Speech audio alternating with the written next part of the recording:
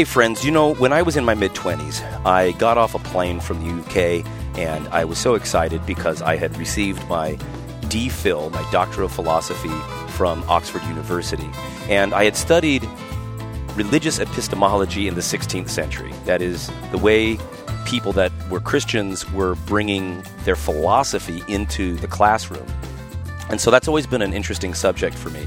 And because of that, I found myself interviewing for jobs at primarily Christian or church-related universities.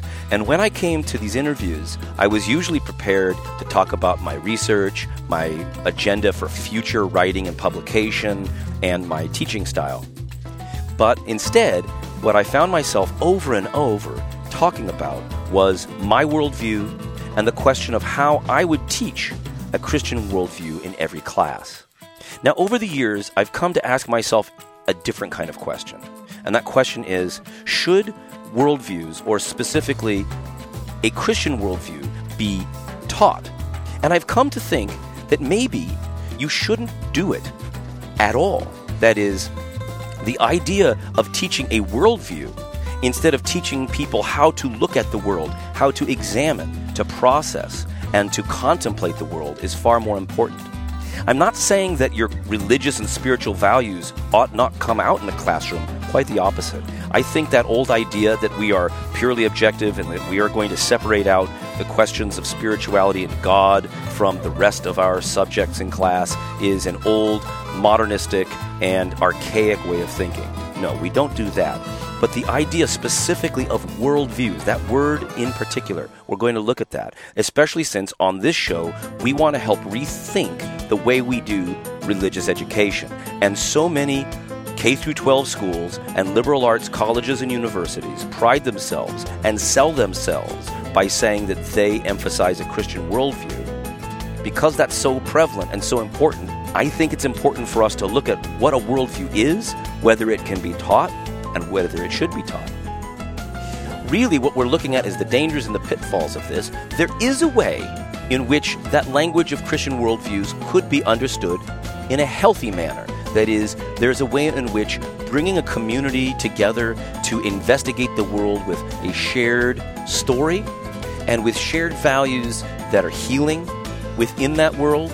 You know, we can go look at scientific information and then ask a shared question: how are we going to use this to help our neighbors and ourselves live healthy and wonderful lives, prosper and flourish? That's a great way to think of it, but that's often not the way it's been done. So we're going to look at a little bit of that and the history of that, and then in the second segment, we're going to interview our friend Marcos Ruiz of the El Lector podcast. You may have heard of him before on my previous podcast. My co-host Dan and I went with him to Havana, Cuba, to investigate religion and society in the aftermath of Fidel Castro.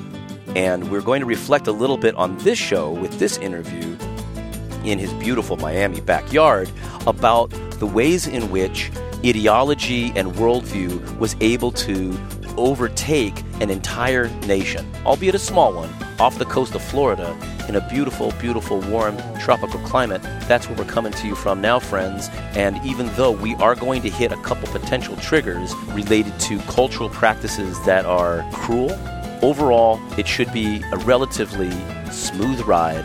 Do keep your seatbelts fastened, however, and your hands and arms inside the vehicle at all times. Here we go. All ahead 1/3. All ahead 1/3, aye aye. Stand by to dive. Diving stations. Dive. Dive. Anchor down easy. Welcome, friends, to the Protect Your Noggin podcast. We offer lessons in outfoxing religious wolves.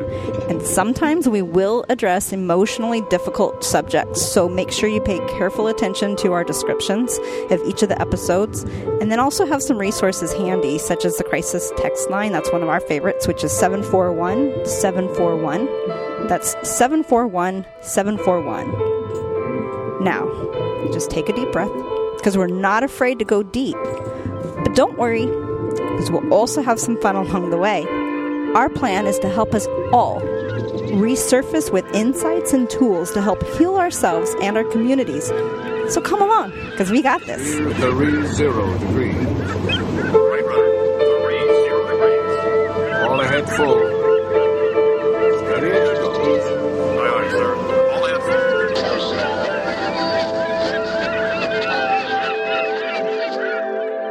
Where are we, baby?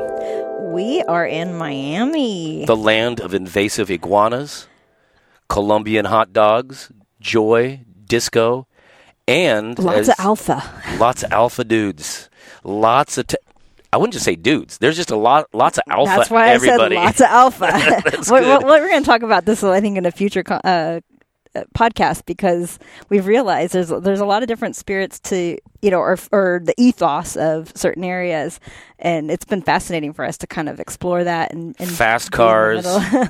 But we're with our dear friend Oh yeah, Marcos and his lovely wife and his Ceci drug of and choice their family, are beautiful, beautiful cigars. So I never smoke better cigars. In fact, and some whiskey. And some beautiful whiskey. But the thing about Marcos is that he actually got some cigars straight from Cuba, came today, and it came from an old friend of ours that traveled with us to Havana. And so what a nice fortuitous way to arrive along with a package. We showed up and a package, a box of cigars. And so Beautiful that was long table out here in the backyard.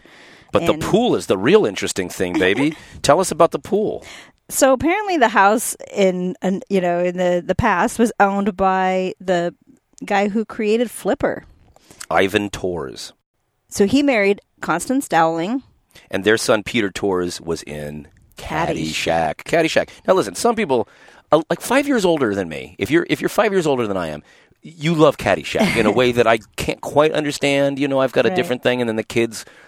Every generation has its movie, but Caddyshack a big deal. And rumor has it that most of, if not all, the cast of Caddyshack at one point was hanging out in the backyard here, enjoying the pool. 5 feet from where we sit right now, Bill Murray and Chevy Chase, I imagine, jumped into the pool, did a cannonball with a beer in their hand, and what a great place to do it with the palm trees. It is so beautiful. If you find yourself in the right spot, it sure is great. And we also had a great time.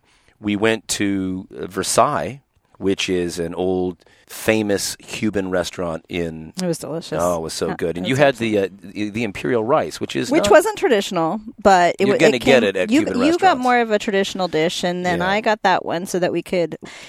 Listeners, if you don't already know this, we have to plan... We've mentioned this, but we do plan our... when we eat out, and that we kind of divide up. We divide and conquer so we can get a taste a little bit of everything.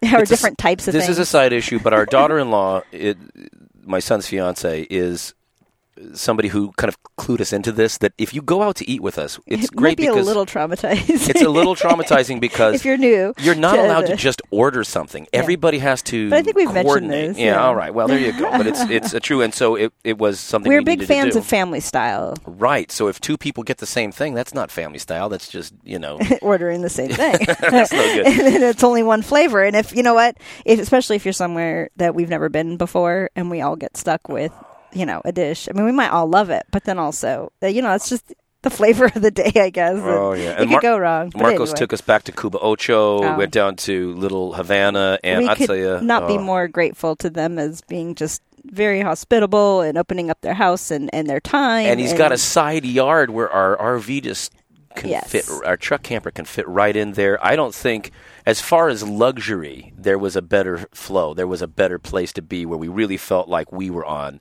vacation. Although we probably worked harder at his place than anywhere else because it was so convenient and conducive to just relaxing and doing work. Thank you, Marcos. And thank you Ceci. indeed. Now, what's our thesis for today, baby? Let's just say, what are we trying to communicate to the dear listener? We want to encourage all educators to help students to view the world clearly, which is much more important than learning a so-called worldview. Yeah, and this could be an educator that's a parent, whether or not you homeschool, but the idea is what you're trying to pass on is a way to clearly investigate the world. Mm-hmm. You can, of course, do this with explicit reference to your own perspective on that world, what you believe and how that fits in with how you treat people and how you view the knowledge that you get. Right? But in many ways, for me, I think a follower of Jesus, for instance, will ask this question. This is the data that I have observed from a hike. I took a hike. We were, hiking, and we saw these iguanas, and we ask ourselves, even though we think these iguanas are cool, they're invasive, what ought a person of goodwill to do about this? Mm-hmm. That's a question that is a a question that's going to involve my ethical values, my philosophy, my politics, and even my spirituality. But I'm not going to ask whether or not iguanas exist. No, because that's... Well, wait, you know what I'm saying? I'm not going to filter that through whether or not my theology allows me to think that there is iguanas or little dragons out there. I have to just receive what my eyes tell me. Yes. And we have a hard time, especially in America in the 21st century. Right now, we found ourselves incredibly unable or seemingly unable to really take the facts seriously. And the reason I say this is because we have been traveling and we feel, we have noticed that there are people that are almost living in different universes. And the same bit of evidence that might come out in the news could be used as evidence to support a worldview of a person over here, and then a completely different and opposed worldview over here, and we realize that facts are in danger of becoming irrelevant. Well, and that's part of it. That we can't really argue whether or not, iguanas exist because we saw them.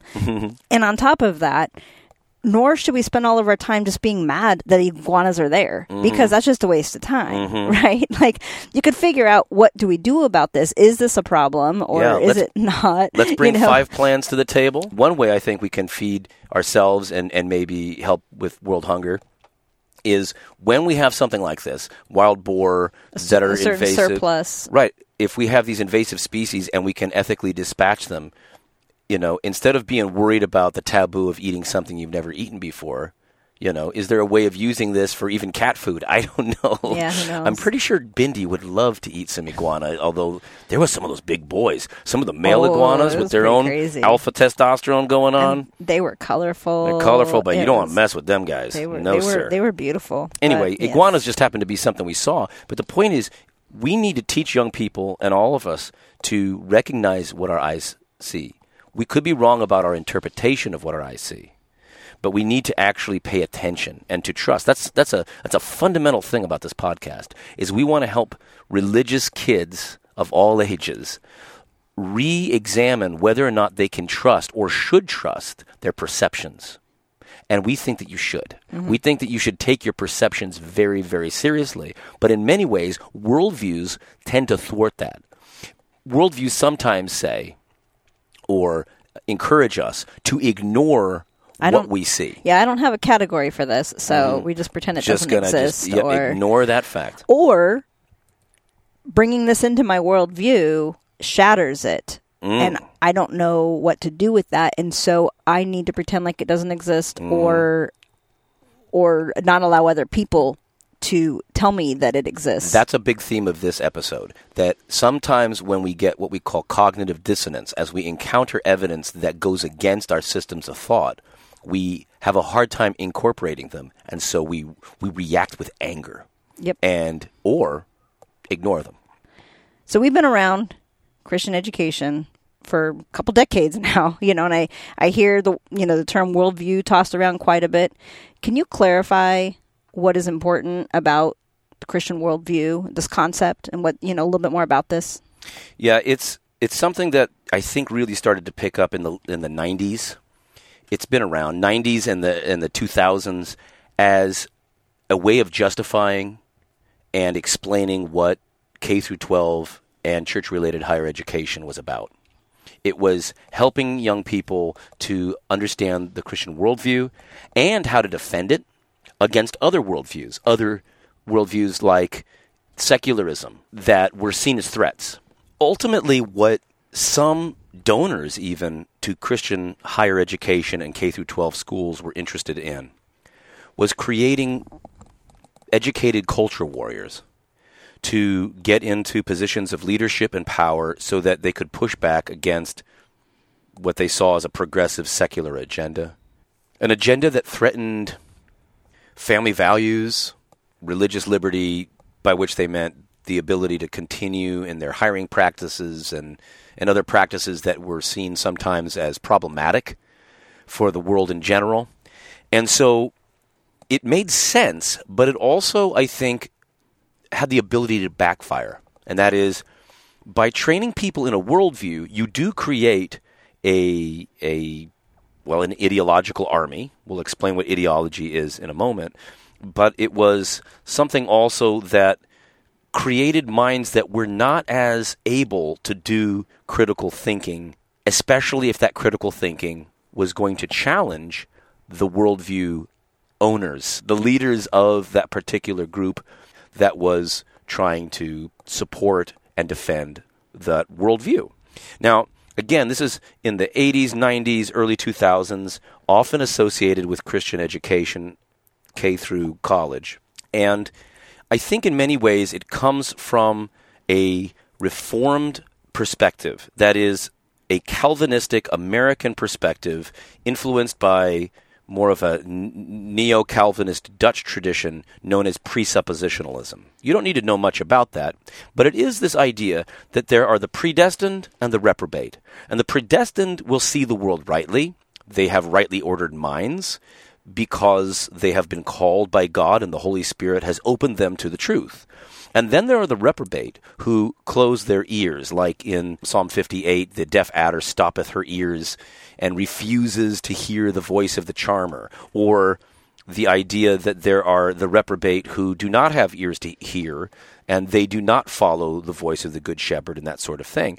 And the idea then was that in this culture war, because they rightly saw that the American scene was one that was greatly divided between people who just were not connecting. They were not seeing each other's perspectives. The idea is that there are some who just don't get it because they are not called and enlightened. They are not the elect of God, and they will never get it. And there's no amount of apologetic argumentation. You can't argue them into the community of faith. They will never see it. You can see this in a lot of the presuppositionalist apologetics, which said, listen, I'm going to respect this other person who doesn't see the world the way I see it. My job is to show the incoherence of your worldview so that you leave me alone. I can never get you to come over to my worldview without the power of the Holy Spirit, so I'm not going to try. And therefore, really all I have to do with young people that are in the faith, people that are part of this covenant community, is to educate them into our way of seeing the world so that they're educated, that they understand the coherence of the Christian system in the face of people who might otherwise be trying to get them to doubt it, right? So when the reprobate come and say, you know, your view of creation is stupid, we believe in evolution, instead of looking at the evidence for or against an older Earth and the evolution of species, you can almost just quickly dismiss this other view because it's not Christian. It's not the Christian worldview. Of course they don't believe in what I believe, and you don't actually have to take seriously the scientific evidence in that kind of context because you realize that they're seeing it through this other lens, and the people that brought forward this evidence from so-called science that supports Darwinism are obviously the bad guys. Well, they're not trying to be bad, but they're sin darkened. It's in Romans 1, Paul says, the truth is suppressed in unrighteousness. So since they are not redeemed, they don't see the world rightly, and so it seems really clear to them that evolution is true, but for me it's clearly not true because I believe in the Bible, and that's my worldview. Your worldview is a different worldview. So instead of doing critical thought, you're just kind of educating young people into that coherent perspective on the world. It makes sense in a certain way from that Reformed Calvinistic perspective, maybe not so much for other religious traditions, but that's, I think, where a lot of it develops. Now, what can be dangerous about this? Worldview education instills ideology rather than emphasizing a correct methodology, right? So in other words, in that world, there's a lot of skepticism about science in general. So let me back up here for a second before we use another big word like ideology. You got to bear with me here because I'm learning this stuff too. So I'm going to ask you a few questions if you don't mind. But I did look up worldview, and I saw this definition from Oregon State University. It says a worldview is the set of beliefs about fundamental aspects of reality that ground and influence all one's perceiving, thinking, knowing, and doing. One's worldview is also referred to as one's philosophy of life, mindset, outlook on life, formula for life, ideology, faith, or even religion. That's a really good one, actually. It's, the German concept of Weltanschauung is behind this. It's a wide world perception. That's this idea of a kind of a comprehensive way of seeing things. And it's important to study them. Mm-hmm. So what we're not saying is that you shouldn't study what a worldview is or what your worldview is. Sometimes by studying your worldview, you can realize how it's affected so much else. Yes. But the idea that you're going to teach a worldview can be dangerous. That's kind of where we're trying to walk this fine. And I think there's another thing too that I had heard a quote saying, once you label me, you negate me.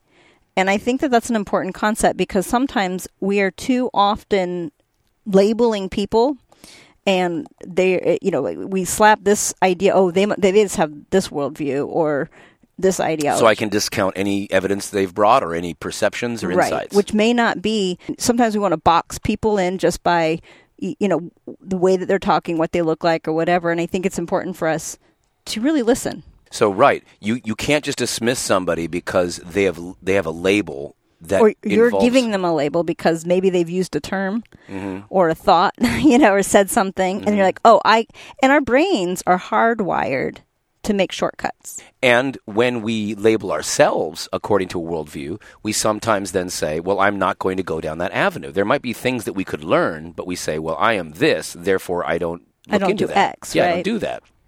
Or maybe you don't. Maybe there's a coherent reason why you don't. But training in worldviews, if it's healthy, would be to say, let's examine the way people see the world and let's compare them. There's a way in which comparing mythologies is really, really handy and really wholesome. But teaching a worldview is indoctrination. Well, and I think it's in a lot of ways, I see it as sort of like in Star Wars, where you're making clones then. And the problem with it is if all you do have are clones, when another person takes over the army of clones, then perhaps in everybody's worst interest, they might all follow the new leader, right? They didn't understand why they had held that worldview. They didn't understand the importance of what was going on. And so, it's really important for us, again, to own our own worldview, not be told by anybody else exactly what that is. Because if you can't explain it, or you can't explain, how you got there. How you got there, then if you can't explain it, then it really isn't who you are. You're in a club that you don't know why you're a part of that club. You're inching towards this idea of ideology, so let me jump in on it. This idea of worldview, if you're just asking the question, how do we see things comprehensively? How do we see our faith, our beliefs, our view of family? How does it all fit together? That's an important question, and it's good to both evaluate and sustain it if it's healthy, but also to understand other people's perspectives and other cultures. Why do they see things the way they do? It's just handy, and it's I think wholesome. But one of the ways in which I'm nervous about the language in Christian education about worldviews is that I think it is actively instilling ideology into people. So explain to me, please, and our dear good listeners, what exactly do you mean by ideology then? Yeah, ideology here, in a very technical way, but an important way, is best defined, I think, as beliefs and values that control our lives and our understanding of how society should run, even when we don't have clear evidence for these beliefs and values. It is something that we assume. It is something that colors everything that we see, and it's very difficult for us to realize that we're in it. So we all have ideologies. And now, how does that compare to, say, biases? Or biases are part of ideologies, and I think maybe a way of saying it would be biases are part of the ideology. So if I have a certain ideology, there are various individual biases that'll play into that. Gotcha. But it's unfounded. It doesn't mean it's necessarily false. It's just that it may not be fact-based. Yeah, and it's not that we've practiced getting there through an investigation of the facts. So ideology is maybe inevitable, but not necessarily what we want to become free. right? Like people have an ideology, but I think education should help us to examine our ideologies, to reevaluate them in light of evidence that we encounter, people that we meet. We should be constantly in this mutual critique. I am going to say, these are the things that I find problematic about your ideology. Would you please give me a sense of your understanding of mine and where my blind spots would be? That's a really healthy thing to do. Mm-hmm. And it doesn't mean that you're wishy-washy, and it doesn't mean that you are going to just throw everything out as soon as somebody presents a challenge. But ideology is historically very, very dangerous. It's what's for many people caused a great deal of pain. And if worldviews are simply ideologies, in other words, if I am educating you in a particular worldview, if by that we mean I'm educating you into an ideology, then, man, that's kind of the opposite of healthy education, it seems to me. So not to throw in another ology, another big word, but you did mention that methodology, teaching methodology is more important than teaching, say, ideology. Oh, let me give you another ology. Epistemology, how we know what we know. I think the most important thing for people in any educational context is to examine how we get to knowledge, and we stick to it. Okay. Now, I'm not telling you how to do that. I can if you want. You can, we can have this discussion. But I think that if you're consistent on how you access knowledge, how you evaluate it, then you're in a healthier spot. If you're teaching people what the conclusions should be rather than the way to get to the conclusion, I'm not quite sure you even believe in your conclusions. You just believe in your group, right? So to me, the problem or the danger of so-called worldviews education is saying, I'm just going to train you in my cult. That's what that's what it sounds like to me. Mm-hmm. And I know that everybody uses it, and I know that some people will have their hackles up because they think, well, I've just attacked this kind of sacred cow of church-related education. But if worldviews are really about instilling an ideology, and ideology can be counterproductive, then maybe we shouldn't be instilling worldviews as our primary goal within an educational system. So you mentioned that they're difficult to challenge or change, the ideology is, right? You mentioned that. Perhaps impossible. So can you give me a couple of examples where you've seen that go wrong? Yeah, I mean, the two classics from the 20th century would be Stalinist Marxism and Nazi fascism. They're both ideologies, and they're both on totally different sides of the spectrum, if you think of the world in terms of right and left, rather than decent and oppressive. And I think both Stalinist Marxism and Nazi fascism were equally oppressive. You can, argue about the numbers. That's just looking at two NFL teams and figuring out, is it 29 to 23? I don't know. Turns out Stalin killed more people than Hitler. There were more people to kill. I don't think that's really a helpful conversation to see which one's worse. Ideology ends up with death. Okay. It doesn't bring life. Because if, in the context of ideology, you don't agree with that ideology, then the only two options are, you as an individual are stupid, and therefore you need to be re-educated. That's what, Maoist China does. Re-education camps. We're going to fix your brain. Right. Forcefully. Or, the Nazis taking over the churches and the schools and the media and so forth. In both cases, you have control rather than liberty. And so I don't really care, if it's this version of ideology or that version of ideology. If your ideology is removing my autonomy, not allowing me to trust my perceptions, and basically allowing the state to be my new god, well, that's a problem. There are other forms, and certainly cults can do this. Even mainline religious bodies can do this, depending on what it is. So if a worldview is trying to inculcate an ideology, it can be dangerous. And if that ideology isn't spiritual but is secular, it still serves this religious role because people want to be a part of a group. They want to be a part of something that's meaningful. They want to be part of a historical movement. And so if that historical movement is the Russian Revolution, or if the movement is the Third Reich, it's the same part of our brains that gets tickled. and we want to be part of it, and we have a hard time questioning whether or not we're on the right path once we get into it. So as we've been traveling across the United States, one of the things that's hard has been that whatever comes out in the news is received through the filter of an ideology. So if we're hanging out with hippies, they see everything through that. And if we're hanging out with people who are, say, pro-Trump, they view everything through that. And we're trying to be cordial, but it's terrifying, Right. Because...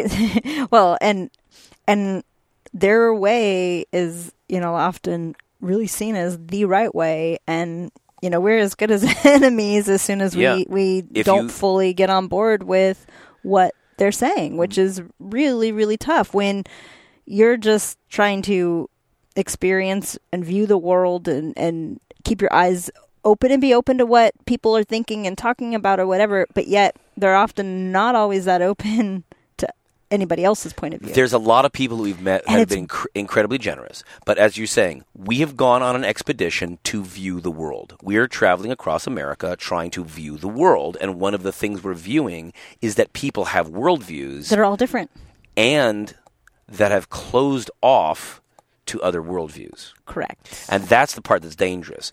Of course you're going to have a perspective, but what we've seen is that there have been places and times and radio shows, as we're just kind of flipping through terrestrial radio, where we realize that if I grew up in this particular context, if I grew up with what they grew up with, what other tools do you have? Right. If you've never really been able to learn how to embrace the other side of the story, you're a slave.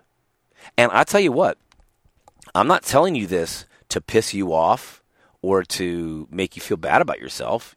I'm trying to give you the keys to liberty. Unlock that part of your heart that is chained up by somebody else doing your thinking for you. Right. You get to think what you think. I want you to think what you think you should think, but I don't want you to think what other people are demanding that you think because they've trapped you into a worldview. And sometimes that particular worldview is against the person's best interest that we might be talking to. And that leads us to this idea of cultural hegemony. Now, hegemony is about control, often associated with the Aegean Peninsula, where you have one city-state, one Sparta, Athens, whatever. You have influence over other regions, other islands within Greece. But it's been applied, and it's often associated with Marxist thought. Now, I'm not talking now about Chairman Mao or Joseph Stalin. I'm just talking about university professors who talk about Marxist theory. And I will say that this presents a problem for us, especially in America, where we have still the remembrance of life under the Cold War, during the Cold War. And so anything that is Marxist must be bad. Notice this is also how ideology works. The best criticism of Marx is that the way forward might not have worked. And maybe nobody's figured that out yet. So what's the way forward? This is the big problem for societies in the 21st century. But his observations are often right, that people have been kind of detached from the work that they do. They're just slaves within a machine. They are no longer able to ask, what is this creation giving to society? Now they're just rented. Right. And people don't like being rented. That's dehumanizing. So that's a good point. There are all sorts of good points. And one of the points is made by this guy, Antonio Gramsci. Antonio Gramsci was Italian, as you might expect. He was a Marxist philosopher. He lived from 1891 to 1937.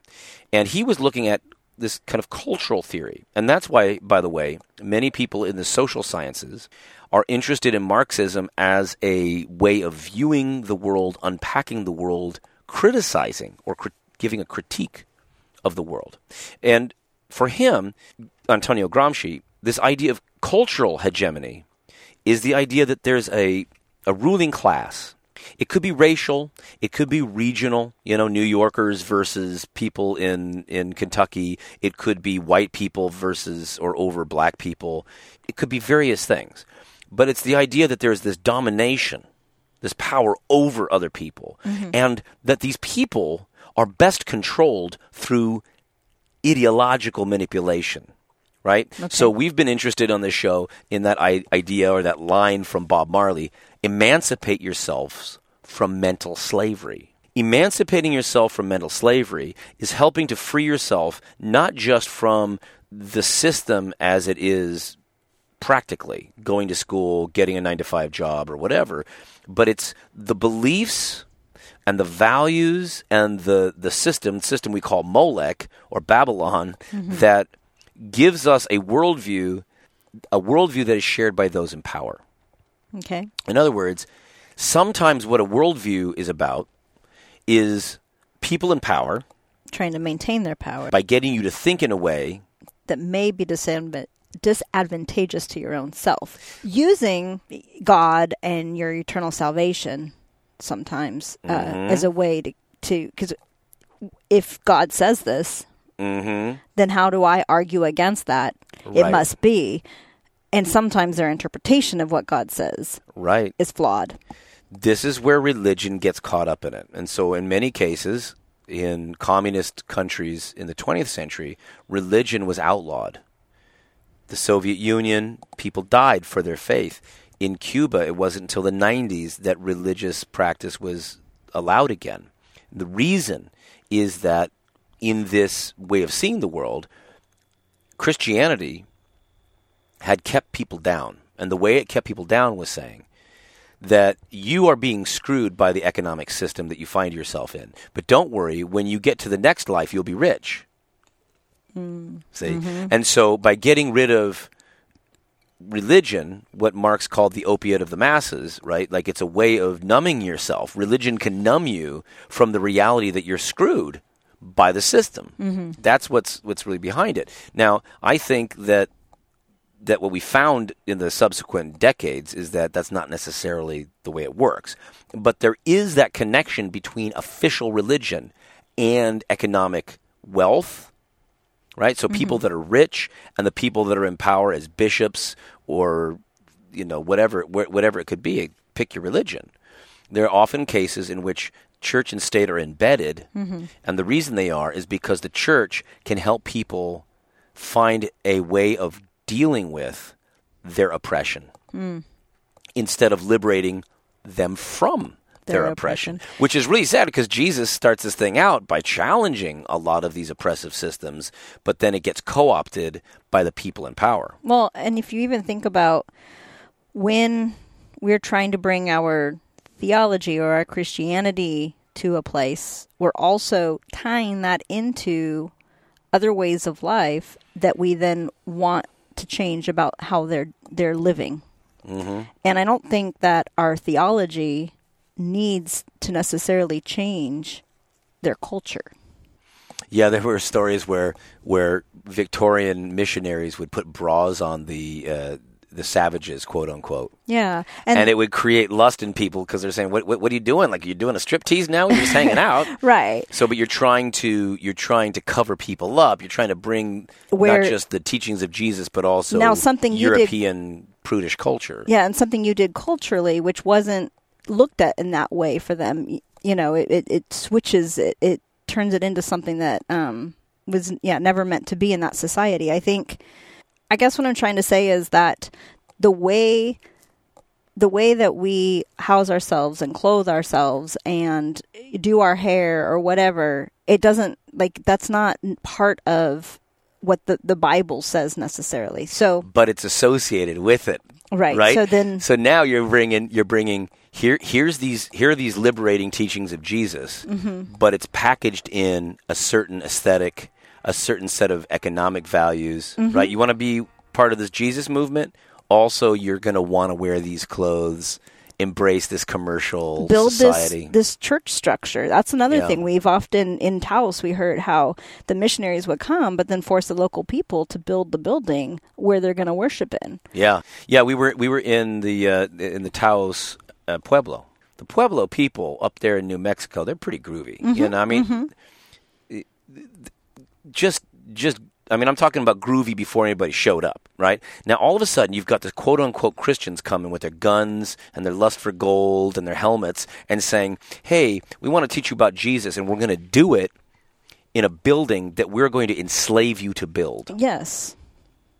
That didn't need to be part of it. Mm-hmm. They didn't need to have the building. And then on top of that... Yeah, but they did need to have the building because the building was the place where they were going to get the worldview that was going to allow them to stay subjugated. You see? So the reason, and it's not that every missionary was intentionally doing this, but what the missionaries were doing to the First Nations people in Canada or in the Aboriginal people in Australia, part of it was by bringing them into Christianity, you were bringing them also into this European worldview that may not have been a Jesus worldview, but it had the logo of Jesus on it. Well, and then the other thing that was really sad about the story in Taos... So in Taos, there was an uprising of the indigenous people, and then this was temporarily successful, and this created a backlash. So missionaries and the Spanish powers came in, and then as they came up to Taos, what did they do?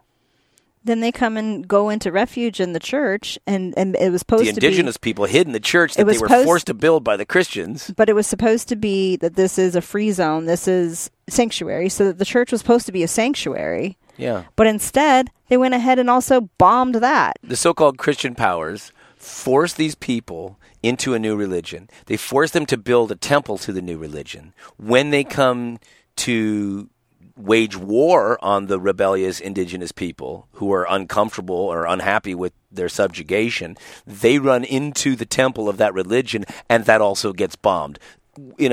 How cynical is that? Right. How disingenuous is that?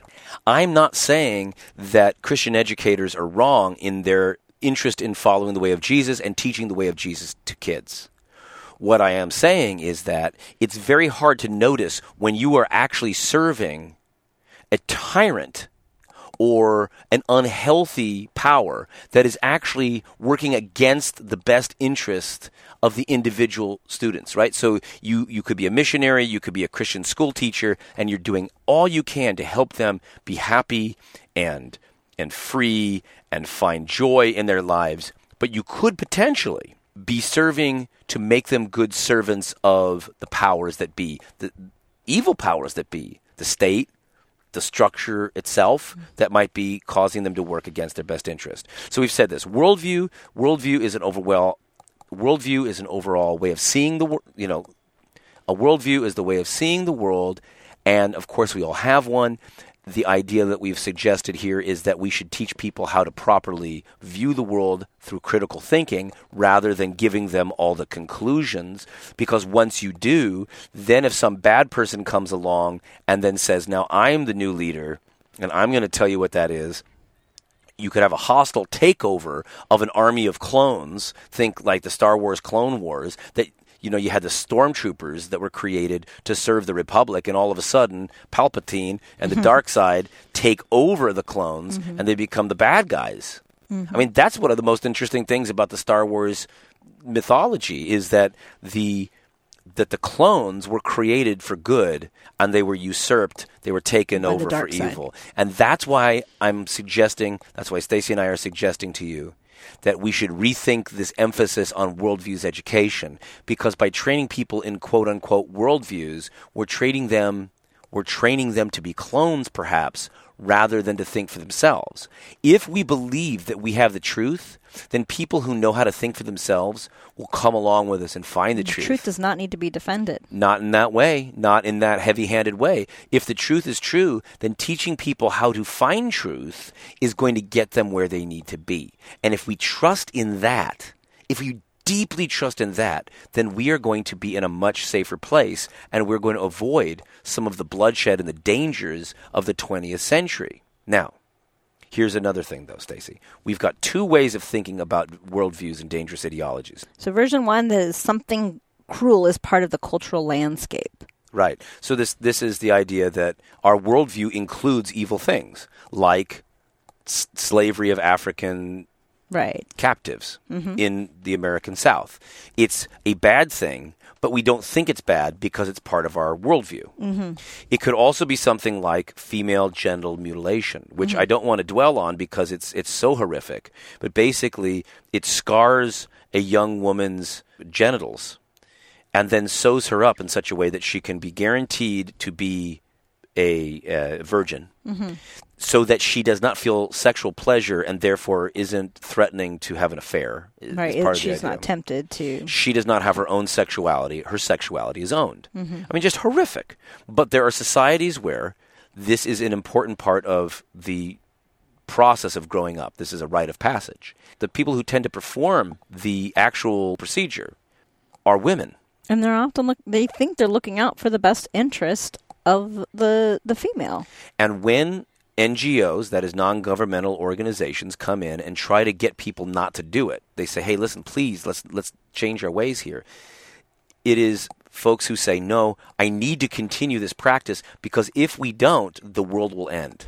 That's how a worldview works. That if we don't continue this practice, the world will end. And in a way, they're right. That is, the minute you change that practice, if a society of a village no longer practices female genital mutilation, that's just a figurative stone's throw from starting to wear Western clothes, working at Walmart, and buying Pepsi, with half of an hour's salary, right? So there is a connection, and they recognize this. And so they see that if they give up this cultural practice, then the whole thing might start to unravel, and that's true. And that's how insidious this whole business is, right? Right.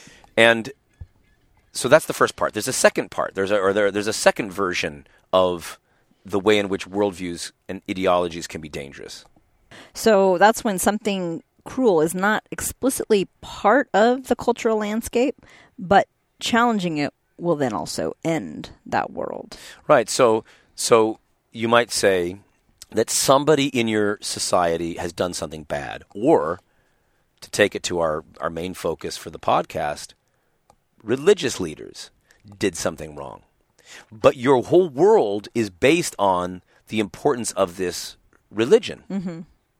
So if it turns out that you have to admit that the religious leader did something bad, we've already discussed on previous episodes how hard it is for people to challenge bad religious leaders because it threatens the thing that they've based their whole lives on. This is actually at play here. That is, if what the religious leader did is bad and you know that it's bad, you might still not deal with that problem because to take out the religious leader might be to destroy everything that you hold dear about your world. Your whole world will fall apart. Well, or also the good that you think it's doing. Right.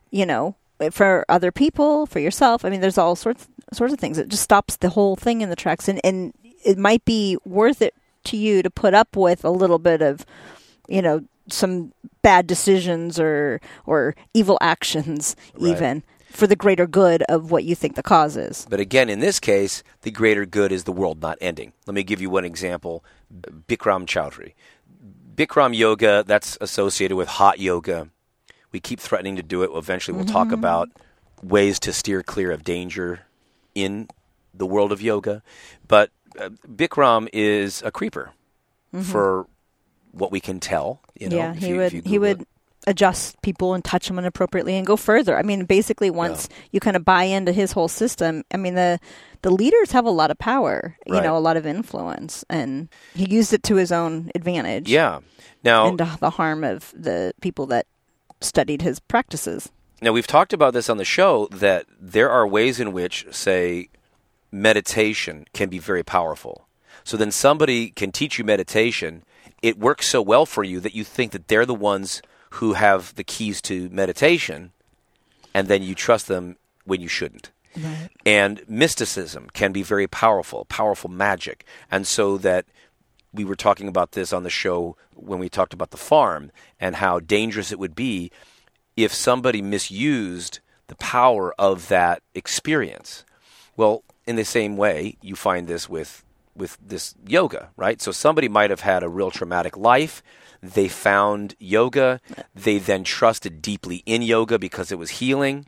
And because of this, however, they ran into a problem. And the problem is there's somebody doing something naughty. They don't challenge it because they think, if I challenge Bikram Choudhury, the founder, the whole system has to go out the door. But it doesn't. There's all sorts of other yoga out there. In fact, I've never been to a Bikram yoga.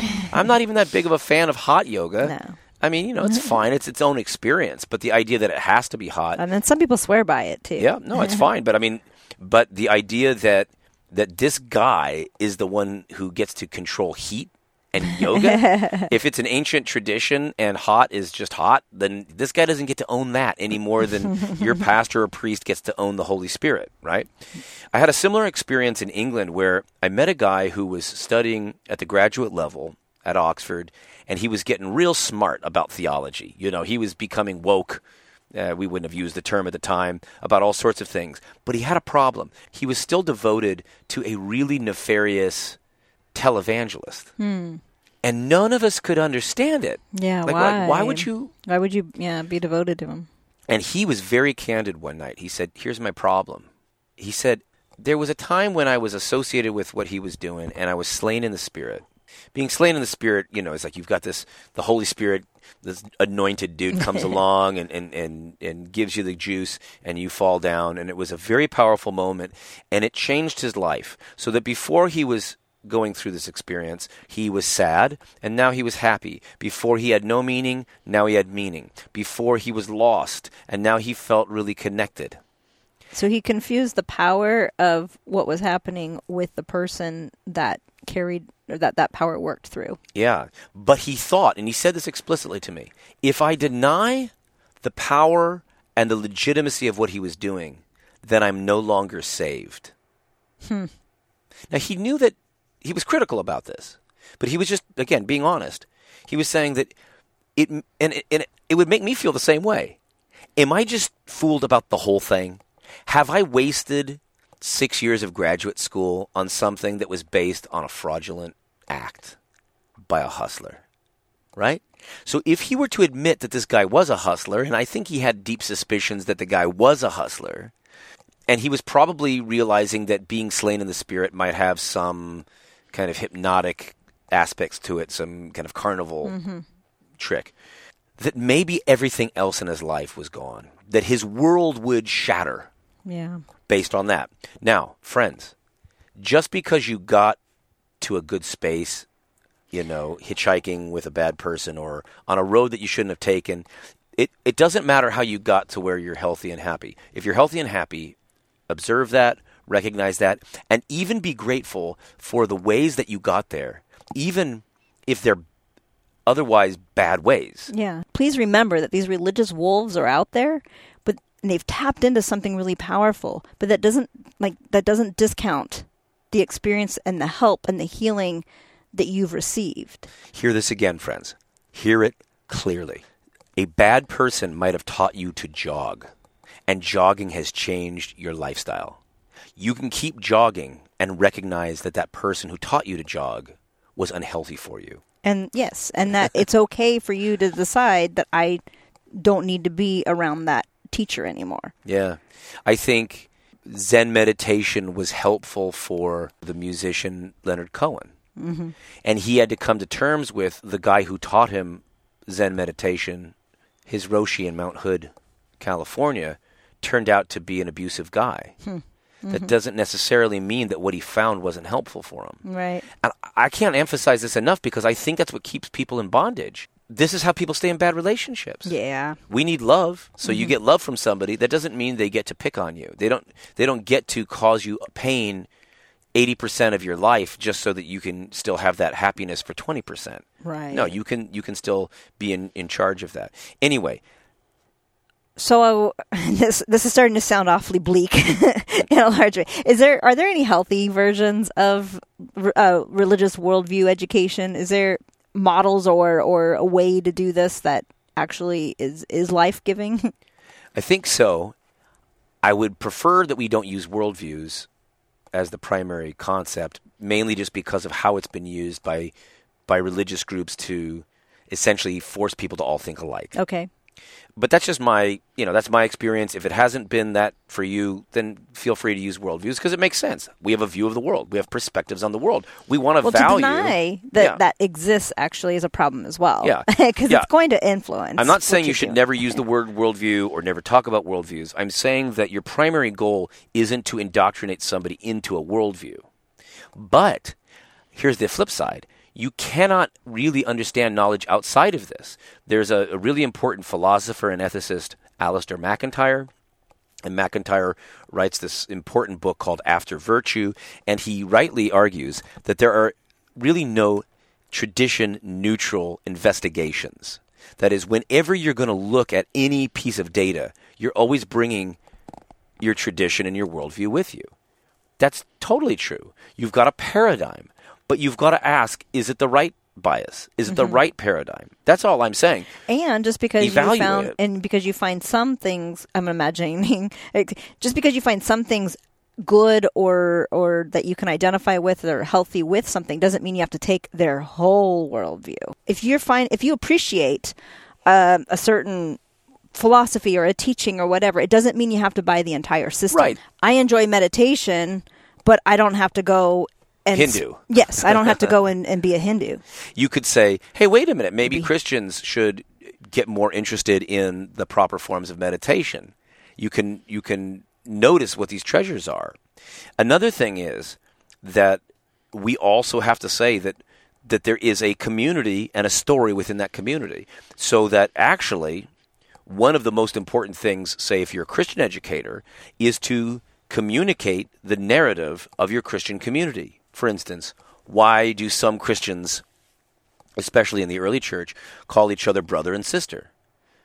Now, I saw online there was a young woman who had been abused, and she said, I don't like it when people call each other brother and sister because it reminds me of a world where those people were bad. So I understand, then jettison it. You don't need to do that. But there was a time in the ancient church where people were considered slaves. And when a former slave owner called a slave brother, that was powerful. Right. That's the worldview that you do want to teach. In other words, you model it. What Christian education, if it has any role in society that's healthy, should be, is letting people come into a sanctuary, coming into a college that doesn't judge people on how quote-unquote successful they are, how sexy they are, how intelligent they are, just loves them unconditionally. Letting people experience that world firsthand is incredibly healing. A world where you are saying, here is our story about folks who have been lost and now they're found. People who have been saved by bad ways of thinking, self-destructive behaviors, modeling graciousness. So if you have a community, if you have a classroom where let me give you an example. Urawa Lutheran School. I got to observe them. That was in Japan. In Japan, just north of Tokyo. Really cool. A small percentage of people are actual Christians there. But they embody a Christian worldview, if you must use that term. By which I mean, a lot of the kids were bullied in the other schools. And they came to a place where they were following the way of Jesus by not bullying. Oh, yeah. Okay, this is good. There was a world where if they failed, they couldn't be forgiven. So, one of the things that a lot of the young people that I met, and the teachers really in Japan, that are educators and students, said to me that they live in a very high-pressure world where everything's really clean and everyone's really doing well. So Christianity doesn't make a lot of sense in that if you think you're a poor wretch of a sinner, most of them don't feel like poor wretches of sinners. They're doing their work, and they're successful, and their families are successful, and they're clean, and everything's going well, unless they make a mistake. And if they make a mistake, there's no hope. And so, or for a person who's not an A+ student. Right. So for me, a Christian school that embraces the kid who's a C student, that's a Christian worldview I like seeing in practice. It's the way I'd like to think of it is a world where we have a narrative that we share about a Christian perspective on the world and a world where we treat people with unconditional love. If that's what Christian education is, and of course, sharing the story of Jesus and teaching the story. Right. Well, and these are Jesus' teachings. Yeah. and being literate in the Bible and all this is great. But that's different to me than forcing people to think in a certain way, but inviting them to see how beautiful it is. Because I tell you what, one of the ways that a lot of people in this Japanese school, including teachers, were attracted to, and in fact sometimes became baptized into a Christian community, what drew them in was a Christian way of being.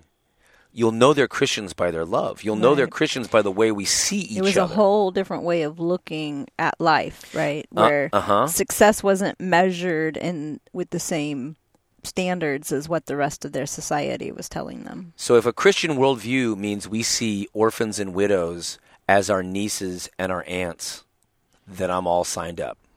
Right. If a Christian worldview is allowing an authoritarian leader to tell us how to think about our own sexual lives and our own political and economic lives without reflection, without critical thought. That's just oppressiveness. Nope, not having that. Jettison that, right? And I think that's a good place, I think, to bring us to a close on this first segment, because for the most part, we're not telling you not to be deeply embracing the world. We're telling you to reflect on it. Mm-hmm. And for me, especially, I have been so frustrated by Christian education. I've been a part of it for so long. But one of the reasons I'm still interested in following Jesus is that I've always seen the way of Jesus as a way that is really, really bold. I'm a fan of the Japanese theologian Kazuo Kitamori. He's actually a Lutheran, believe it or not. Very, very few Christians in Japan, very few Lutherans in Japan. But Kazuo Kitamori, he challenged Buddhists by saying, Buddhists, you're not wrong. Suffering's a problem. And he had compassion on this idea that people would want to remove themselves from suffering through a way of following the Buddha in a kind of detachment by stopping desire. But he suggests, and I'm with him on this, that Christians move towards people. We desire people in a holy way. Holy desire causes us to love God and therefore to love our neighbor. And as we love our neighbors are often a mess, and they will hurt us. Yes. So by going towards our neighbor, we find that trying to heal them is going to get us to suffer. We're going to suffer. And he suggested that in many ways Buddhism is removing ourselves. Certainly, it's true in some teachings in Taoism. One of the teachings that troubles me in Lao Tzu, though I think in a future episode maybe we'll unpack it a little bit more. Lao Tzu says you can't change the world. Don't try to change the world. I think the Christian worldview, if I can use that language, is that we're trying to change the world. Mm-hmm. The Christian worldview is about this effort to heal the world, not just ourselves. I wrote a book, Sexy, The Quest for Erotic Virtue in Perplexing Times, and in that book, I speak favorably of Lao Tzu and Taoism. I think I don't give Buddhism a fair shake because I lump it all together. I, as an academic, have focused on Theravada Buddhism, the old original teachings of Siddhartha Gautama, the Buddha.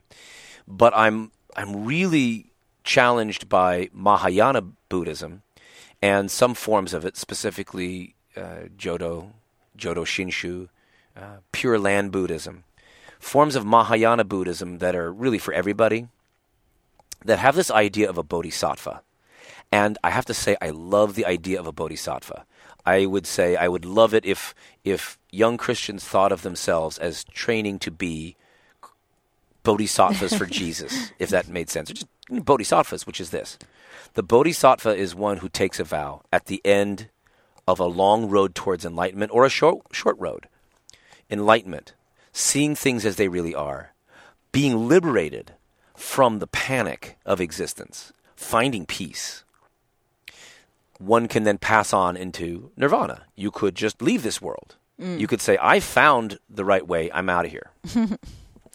The bodhisattva says, I am not going to give up until everybody else gets to taste and see this truth. The bodhisattva takes this vow that is spontaneous. It's born out of compassion, and it's a compassion that says, I don't want to leave any sentient being behind. There are even some who make vows like this. I vow not to go to heaven so long as anyone's in hell. Wow. Yeah. I'm translating it for the Christian idiom, but that's basically it. And I think, to the extent that there is a form of Buddhism that's interested in an activism, in a compassion for people who are suffering, and an advocacy, then I'm applauding that.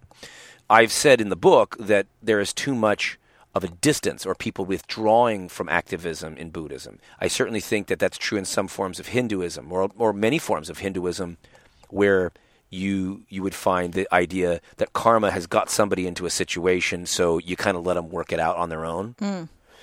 There's even an element that you said that that's true too, like don't try to control them, but let them find themselves or find their way to truth. But at the same time, those of us who have found peace, I think really do have an invitation to help others find peace. The art is figuring out how to do it without forcing. Right. You can't just, you can't exert your will over it. Or if you try to control people, it's painful for you and for them. Right. You think it's for their own good. When you don't have the process involved, when you don't, it's not enough just to have the right multiple choice answer. You need to life's questions. Yeah, to life's questions in general. There's something that happens that can change you when you're able to experience it and then see it all of a sudden for yourself. Right. And that's the repentance that you mentioned. It's like it's like a wake up of a whole new way of understanding the world and how you're going to live life. So we've been talking a lot in this world of ologies and all this, and I think it's really out there, but for academic speak, ivory tower stuff. Sorry, friends. But for me, I guess in a way to kind of bring this, I don't know, at least down to earth for myself, is that, I hear of echo chambers. So I know that we selectively, surround ourselves around things that have, and people and ways of thinking that we seem to identify with. Mm-hmm. There's also this phenomenon that's happening in the internet, and it's called filter bubbles. I have not heard of that. And that's a little different. I know about echo chambers all too well.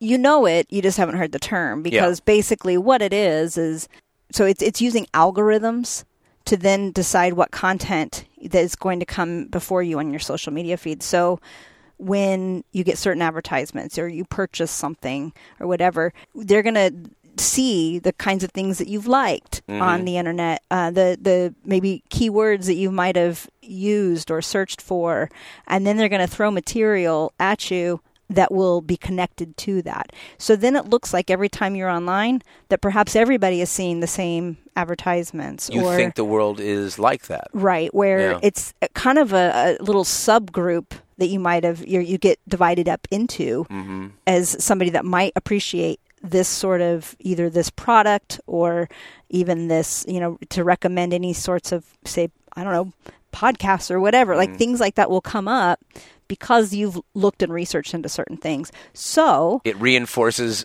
a worldview, whether it's healthy or not. Correct. And so the important part is to realize that this does happen.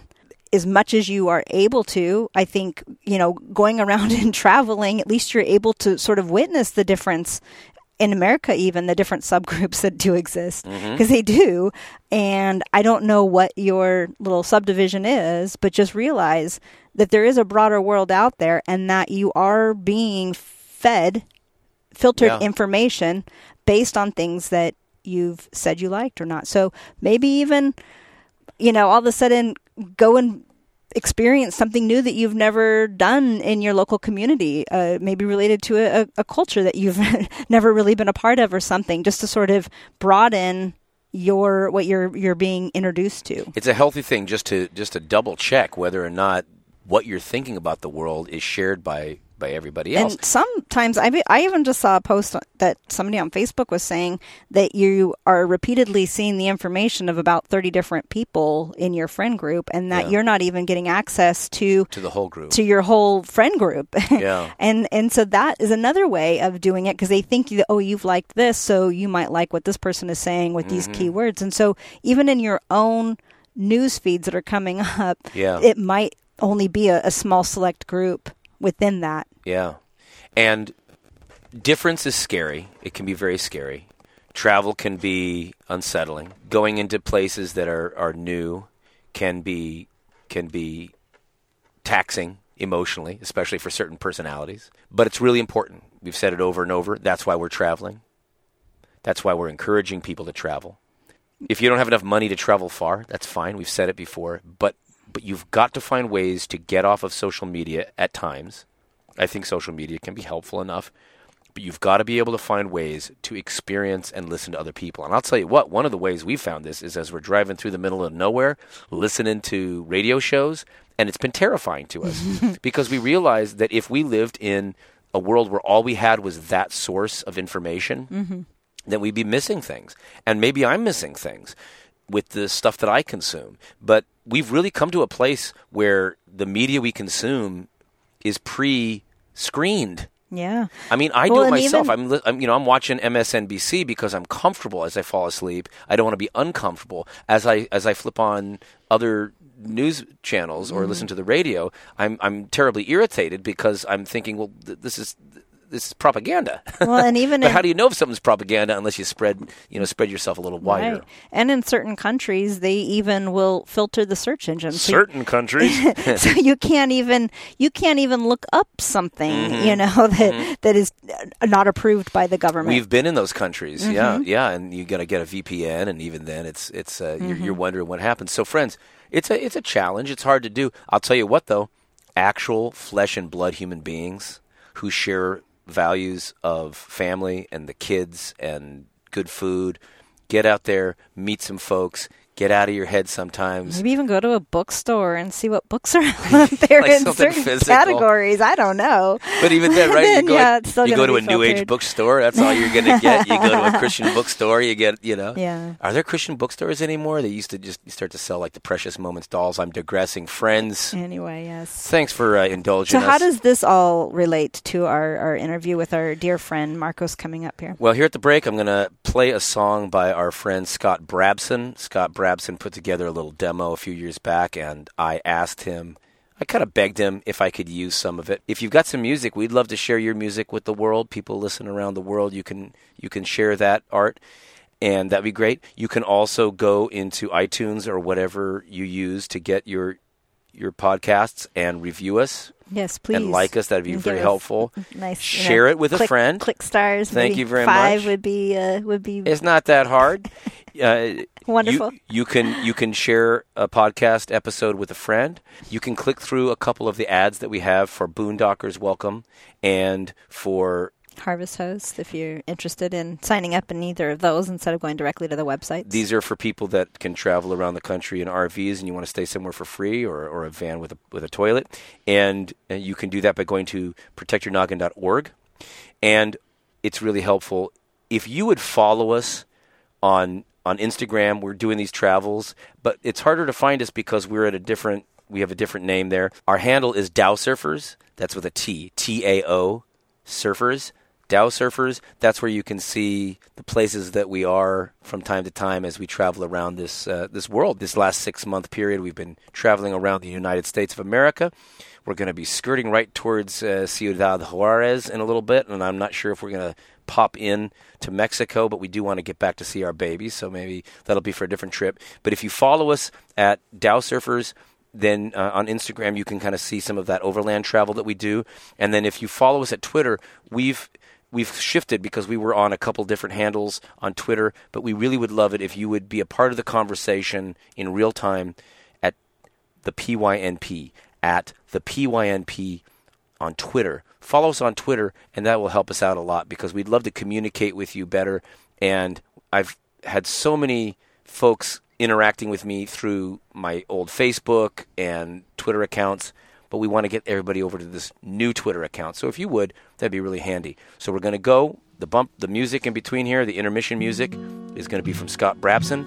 After that, we're going to be hearing from Marcos Ruiz of the El Lector podcast, a really cool podcast that you should check out as well. And he's going to be talking with us about the ways in which all of this stuff, worldviews, hegemony, and ideology, was able to transform a whole island country for the worst. Lovesick bird bears his burden to the mass.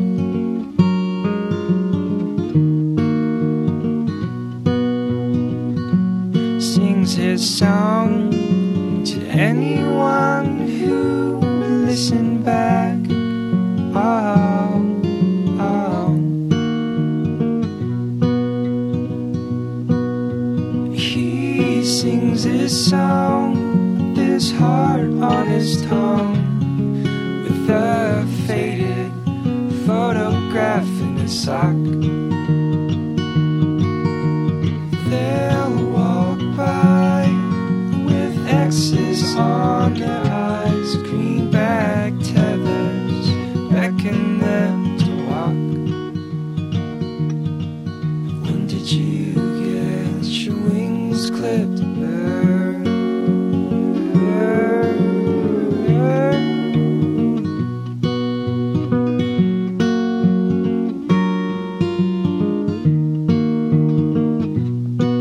Could you love someone new, one who'll hold you through the night?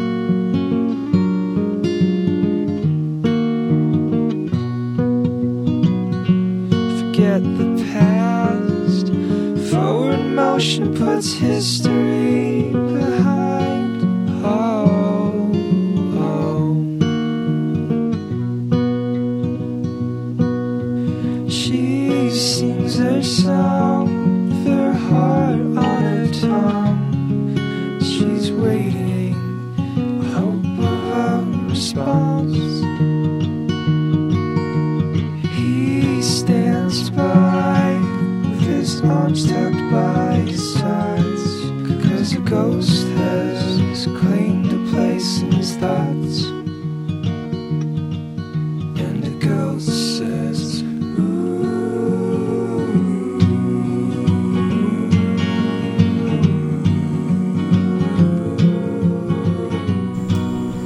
Miami's one of those places, every time I visit, I ask myself why it's been so long.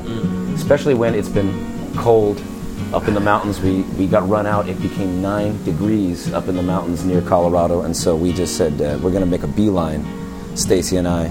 And Jeff wanted more of a tropical, last-minute sort of summer type experience. So who lives right? in the most cool, tropical, life-giving place in this country? My man Marcos Absolutely. Ruiz. This guy. How are you doing? I'm great, Jeff. Great. It It's has good to see you been. guys. We saw you in New York a while back, but Yeah. the big thing is, it's been how long since we went to Cuba together? When did we go? My daughter Racky's here too. When did we go to Cuba? That was 2016. No, it wasn't 2016. It was 2018. 2018. Wow. Was it last year? Last year. Yeah, it was February? I think it was February of last year. Yeah. Wow. Yeah. That's right. A Yeah. lot has happened. Yes. It's been a long time. Yeah. That's something else. That's right. Yeah. We went out there, and I just had a blast. I know your daughter had a blast. The folks that came with us, we just had so much fun. A lot of the things we can't, share. I will say that I somehow found myself in possession of some cigars. Yeah. And I like that part of the story. And I had just a blast. First of all, following you two around to essentially the ruins of another era. Yeah. When there were these homes that you could imagine, almost like there's a video game called Silent Hill.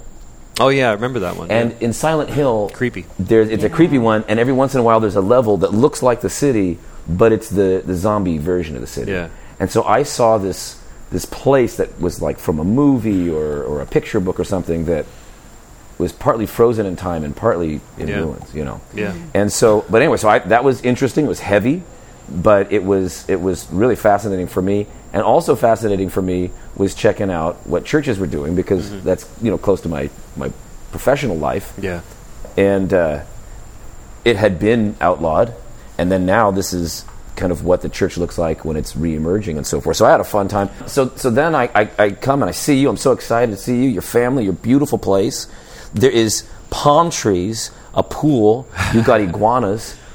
I got a newts, peregrine falcon wind kite because it scares the iguanas away. and you've And got like this night's And table. our dog You've got Biddy this is beautiful. just loving the backyard, chasing after creature after creature. How do you just not It's so sit out alive. here all day and forget what day it is? It's just so Yeah. beautiful. This gorgeous But table. you've got this beautiful long table. You could get all the nights out. Yeah. But you're getting, you weren't exactly thrilled. You told me with our trip. What were your feelings about it? Yeah, so today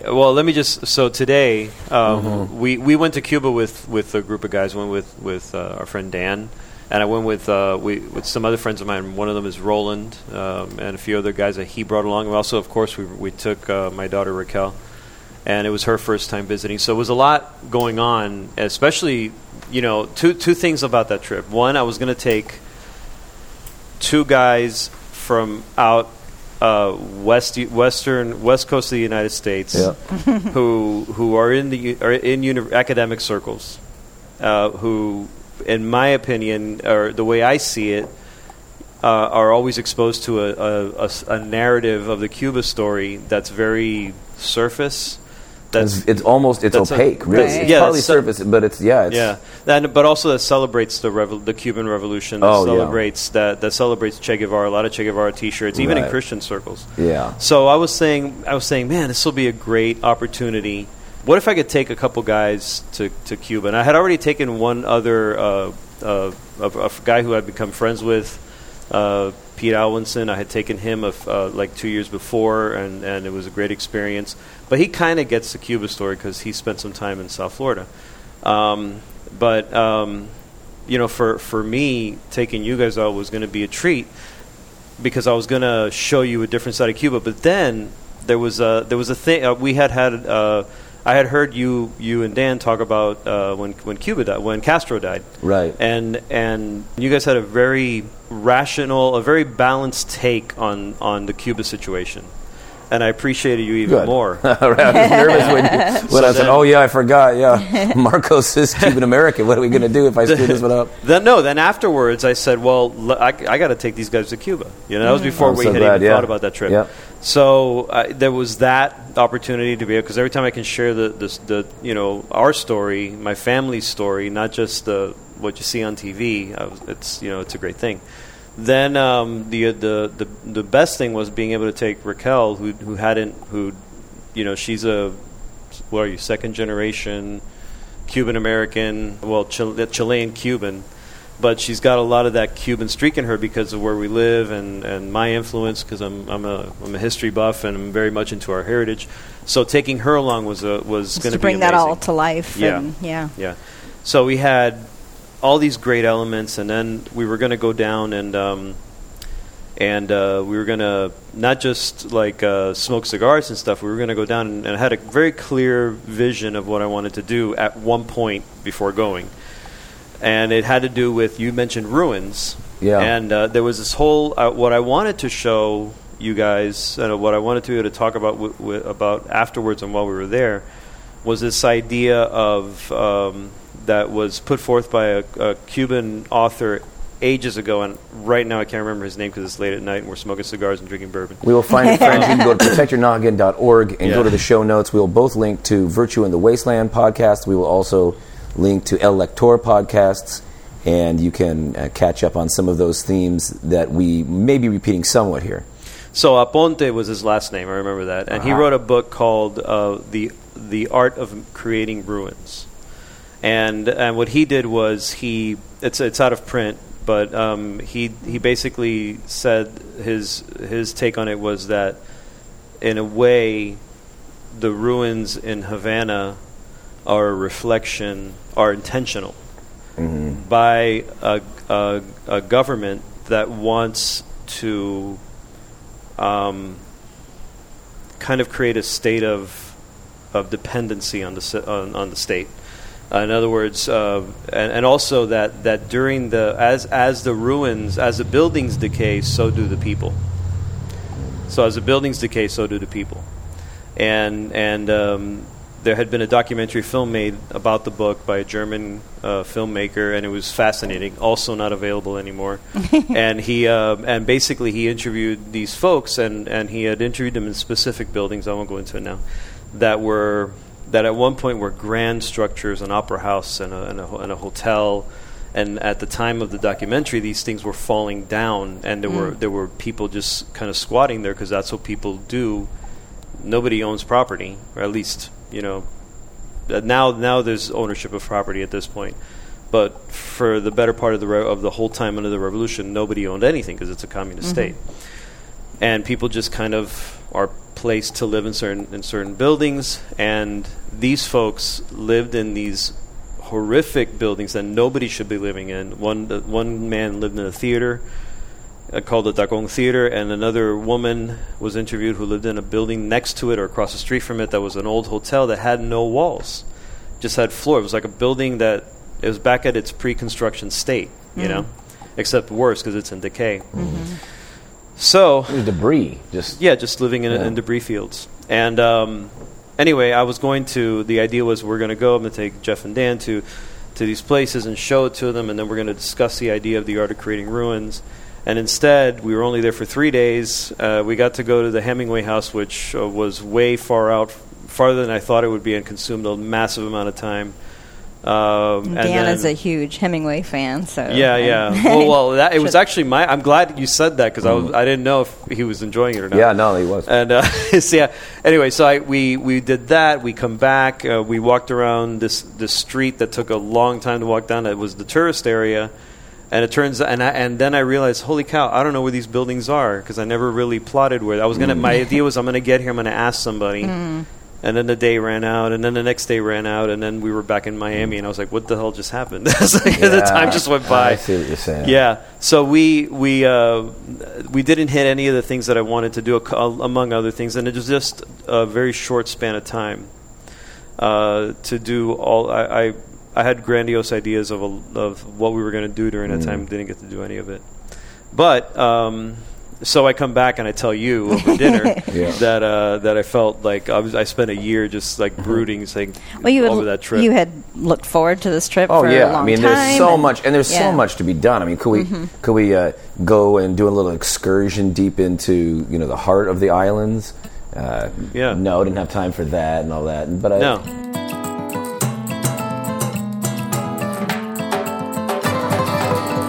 So how was Castro initially received?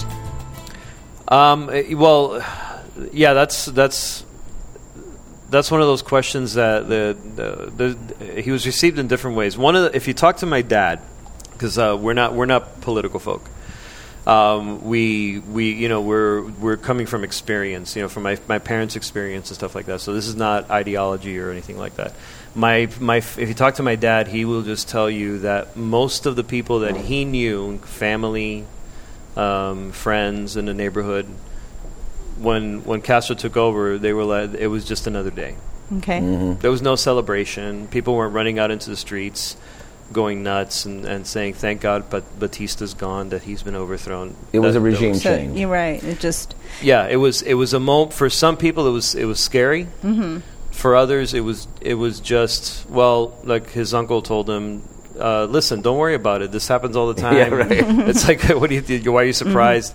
This guy will, this guy will leave, and then someone else will come in. That's just how it is on the island.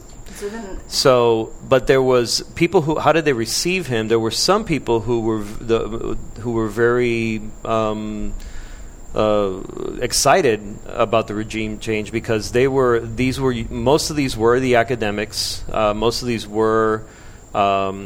The artists types, the writers, the journalists, the people who maybe were being hit directly by the corruption, because there was a lot of corruption.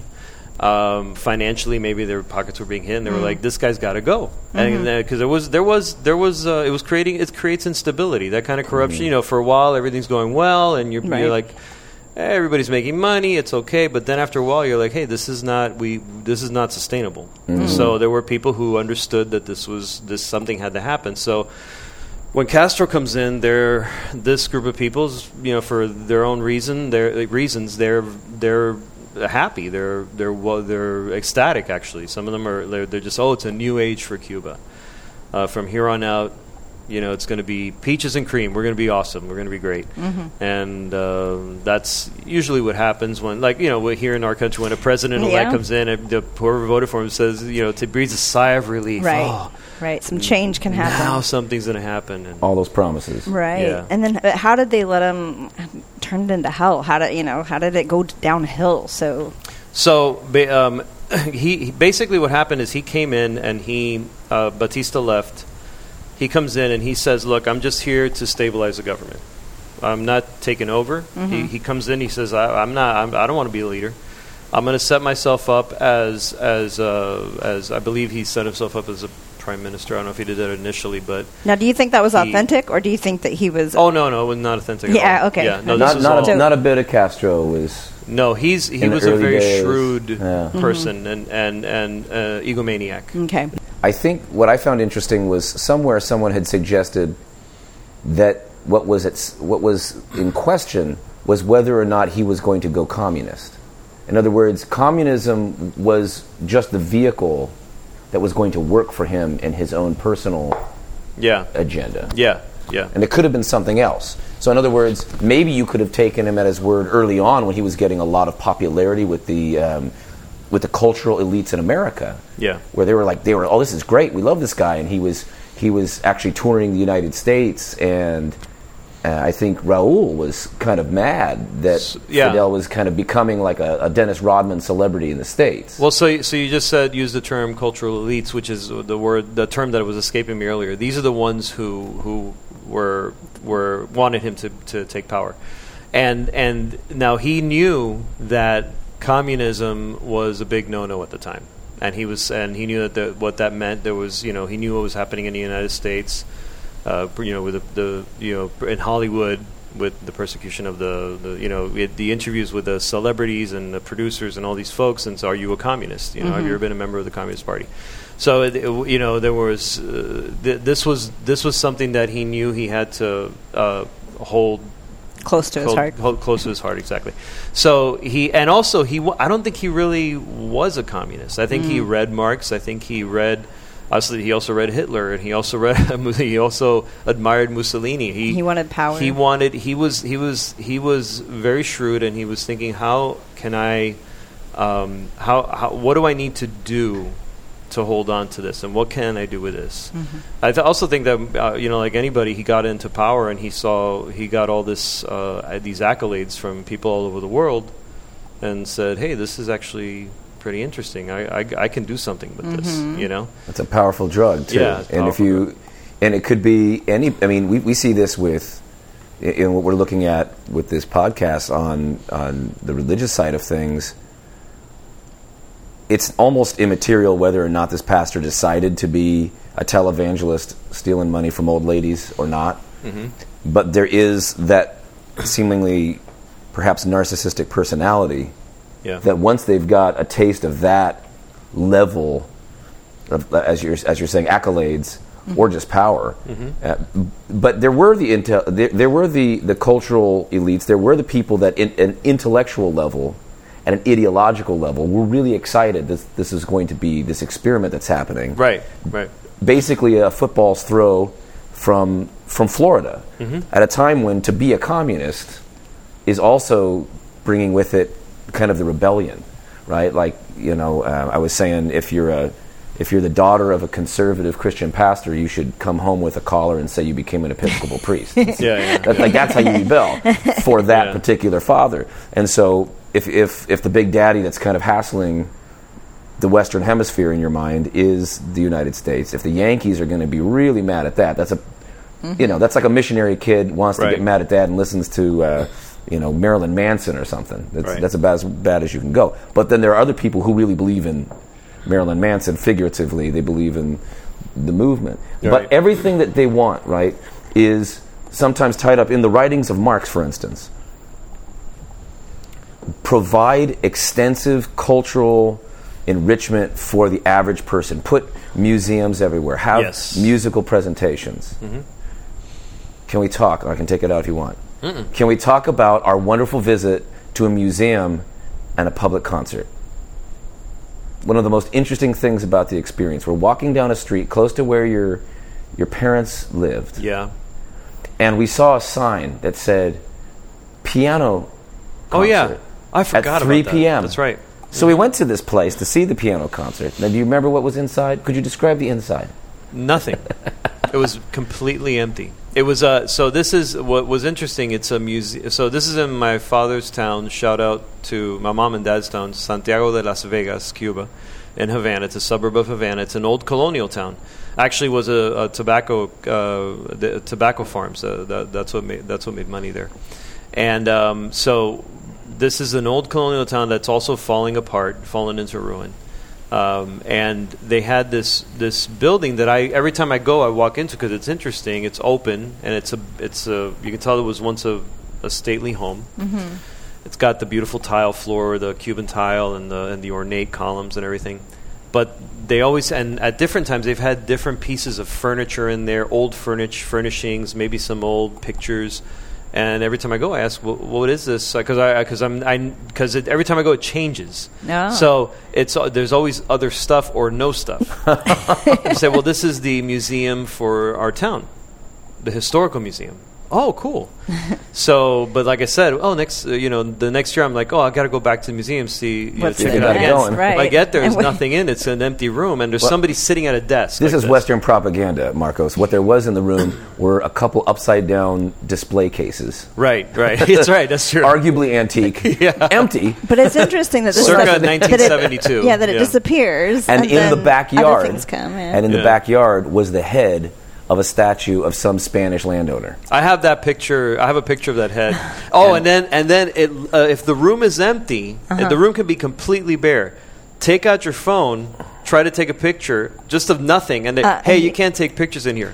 What am I? What's the mystery? But that's Cuba. Wait, that's not just Cuba. That was one of the scariest moments. Now there's this lady in a uniform, and she has determined that her duty today is to make sure she's got our passport numbers, and we're starting to blast out of town. Now, I knew... Yeah, she wanted to write I down... could run faster than this lady. Yeah. You don't want her collecting that, right? You Yeah, don't wanna be there was hassled. a baby grand piano, right? In the room? There was a grand piano in the room. Yeah. But it was $340.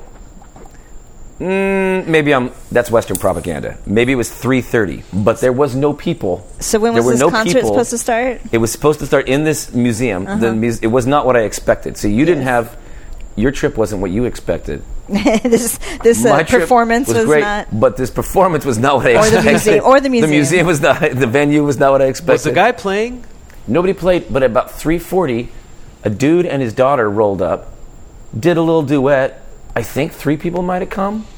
Now, first of all, I'd like to say... We were the 3 people. like maybe somebody's aunt showed up. Yeah. But partly, I don't know, I was speculating that if if you're looking at a map, you could show the outside world. You could say, hey, look, we've got the highest per capita medical professionals. They're all making $30 a month, but we got the highest per capita medical professionals. Yep. And look how many per capita museums we have. Yeah, exactly. Yeah. Who's telling on them? I don't think that's like a major point, but So now you mentioned I that guess we are now. a guy and his daughter show up. Yeah, but they played. What kind of music? Was it uplifting? Classical. Was it Classical it music. was great. Yeah. It was great. That's so there was a Cuba. little. Was there a little moment then? No, everybody I saw, I think everybody was like a professional musician in Cuba. Cuba does have an incredible musical training program. I don't know how they do it, but it really is impressive. I mean, we were at church on that Sunday early that morning, and we're being told, okay, that guy is plays with such and such artist, saxophone, and you're like, oh, I've actually seen this. I've seen this on the internet. This musician, that lady's a classically trained violinist. Wow. That one's a classically trained pianist. That's a classically trained. All of them classically trained. Well, and it's amazing too how much good music does come from those that are oppressed. I think that sometimes is their only escape. Yeah, and that's true. Also, That was true at church, man. I don't know if they were Presbyterians or Methodists, but man, when that guitar was going or they were hitting the congas. That's a moment having of fun. just sheer joy that you can have, and The real question that we have for the purposes of our show is, how is it that you can convince a whole nation, small nation, to go along with something that increasingly is demonstrating that it's not really providing what it promised? There was a Cuban writer. He was a film critic, actually. His name was Guillermo Cabrera Infante, and he was one of those who supported the Castro regime. Just a case in point, there were many like him. He was one of the cultural elites. He traveled with Castro throughout Cuba. After he took over, he went on Cuban television and was part of a forum called the Round Table, and he would and they would discuss the arts, and they would discuss what's going to happen to the arts, what's going to happen to this, what's going to happen to whatever, social changes that were coming, and they would discuss it publicly on Cuban television. And so this guy was he was with the in crowd, right? He was close to Castro. So then Castro decides, I got to control this, because things were happening, and he said he knew that he had to tighten the reins even more and more and more. And just kind of like an Iron Maiden, just like squeezing. So he so what he does is he comes down on the arts, and he starts censoring artists. And one of the people he censored was Guillermo's brother, who had made a short film that was actually a cool film where he just shot no narrative, no story. He just shot Havana at night. Different scenes, and he went to different places, and he thought what happened with the film was he was because he was showing Havana at night. He's showing the nightlife, people walking the streets, smoking cigarettes, people standing outside a cafe drinking rum, people at a local bar, La Bodeguita del Medio, dancing drunk. And he's doing what artists do. Yeah, this is Allen Ginsberg Howl. It's like this is the scene. Beautiful, like film noir type stuff. Black and white. It was. Yeah. I've seen footage of it. I have not seen it, but I do know it's famous. But there's one, so you can find it on YouTube. But there's a section that's been lost because it was destroyed by the Cuban government. They didn't. They wanted to destroy the whole thing. Somebody was able to take out what was left of it and preserve it. But the other part was lost. They weren't able to, because it was on different reels. That reel was lost. He censored it because that was immoral. Castro was trying to create in what he believed in his mind was a moral culture that he could control. That's something that people miss. He was very much he was almost like the Christian version of a fundamentalist. Okay. And I'm not exaggerating when I say that. Lifestyle-wise. No, not his lifestyle. Him. Okay, yeah. He was, but for other people. Yeah, for other people, for the good of the nation, of society. We had to form a moral state without the church, that people can be good on their own. So what he did was he basically he took out the church, he took out capitalism, but then also he persecuted homosexuals, and people don't realize this. This is also lost in history. He actually had concentration camps, real concentration camps, that were and I've heard testimonials, video testimonials of people who were picked up walking down the street because they walked funny, and the police would stop them and say, "Come here, let me see your ID," and they would put them on a bus. No, with what they had on, and taken out for hours and hours across the island to the eastern province of the island, and there they had built concentration camps. And at that concentration camp were Jehovah's Witnesses.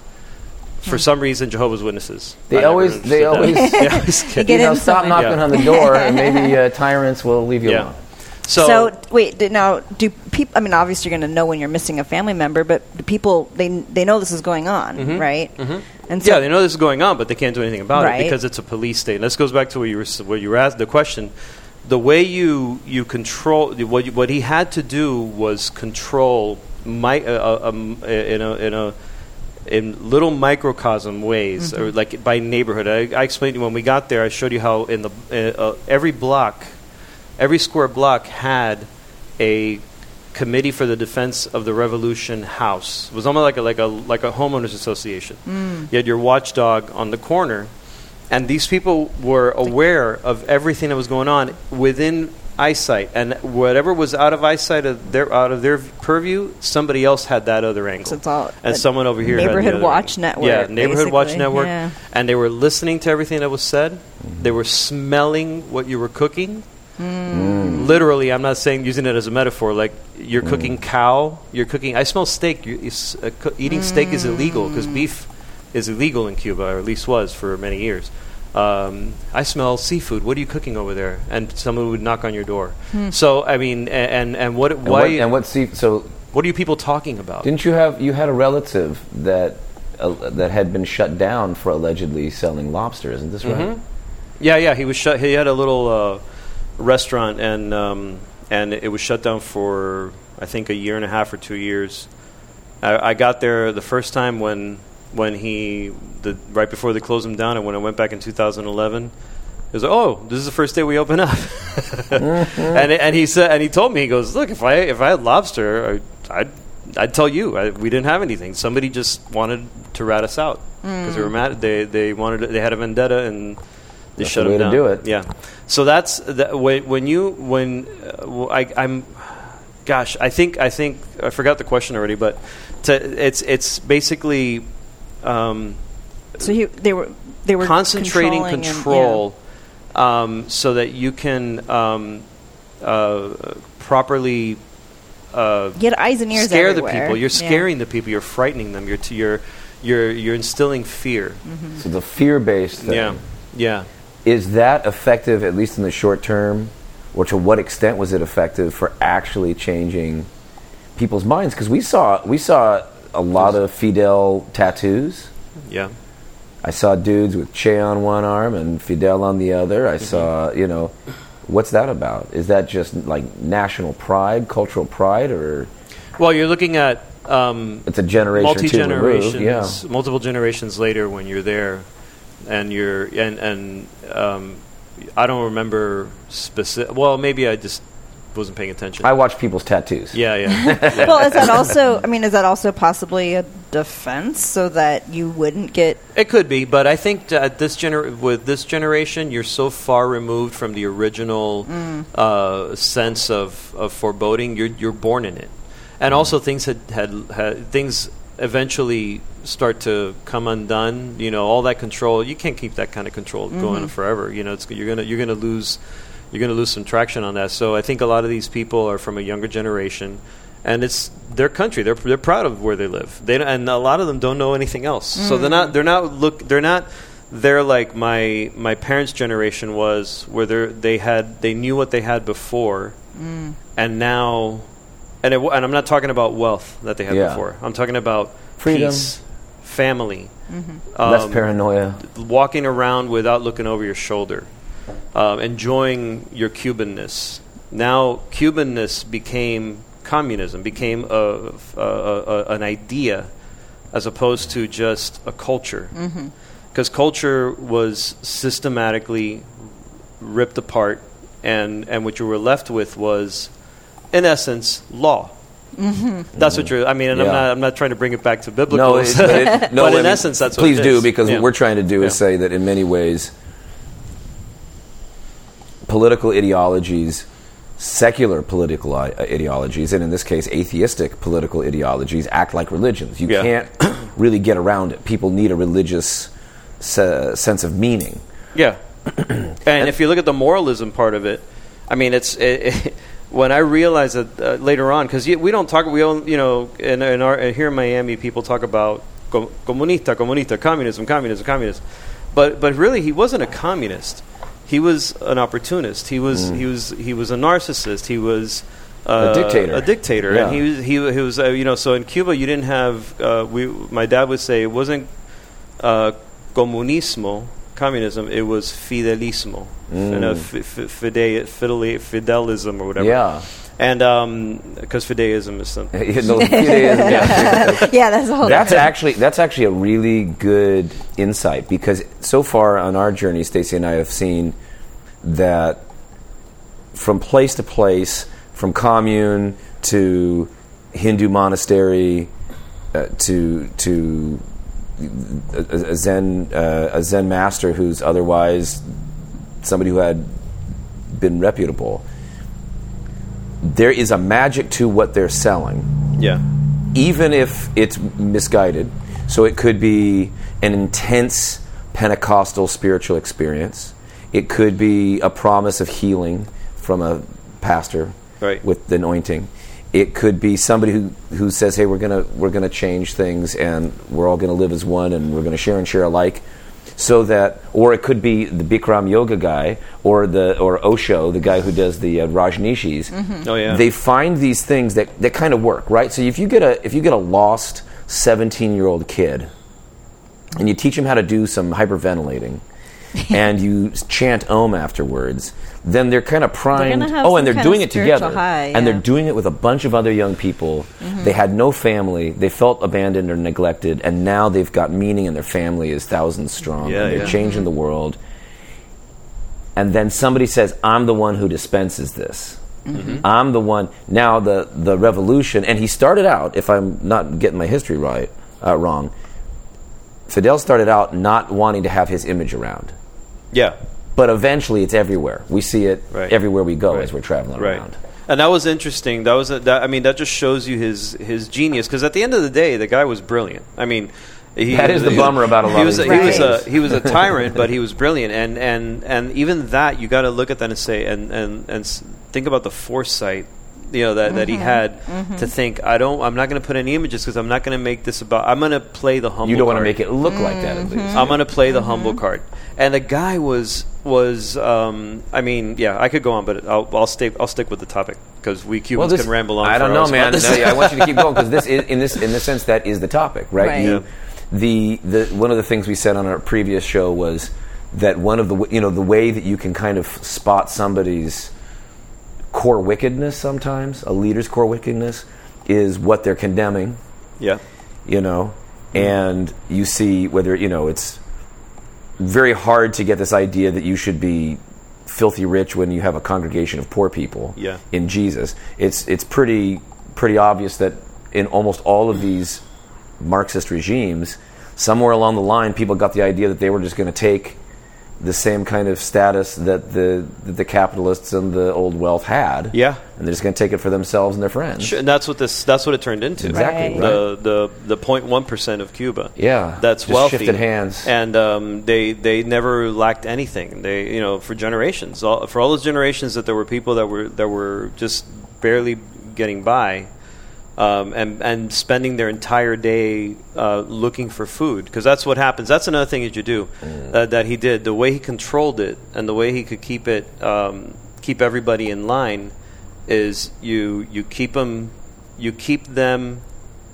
wanting, and for basic needs. And like you said, depending on them, I'm going to give this to you. So if a typical Cuban, depending on the generation, would wake up in the morning and say, okay, today I don't have to work, because you don't work. Okay. I mean, you can work, but why? Because you're going to make the same amount of money. You might make a little bit of change, but that's it. Unless you're in tourism, and again, tourism didn't really come into being again until the early 90s. I'm going to go back to something there, but I don't want to lose my train of thought. So a typical person gets up in the morning and they spend their entire day trying to figure out how they're going to bring in enough food to feed the family for that day. And the next day they get up and do the same thing. Right. And they're, okay, now today I got to spend my day trying to find toilet paper. Right. Today I got to spend the day trying to find, They can't cause other trouble when that's what they have to just sustain themselves. Right. So then, and what I was going to say is just yesterday I was talking to my dad's cousin, who's roughly his age, and she was a professor in the University of Havana. I know this from past conversations with her. I hadn't seen her in a few years, but I just saw her yesterday. And she was telling me, we were talking about the chicken Gordon Blue, which we may or may not get into. Now we better. Definitely. But she basically said that she remembers in the early 90s going to get training to be a food server, because that was going to be the new industry of Cuba, was tourism.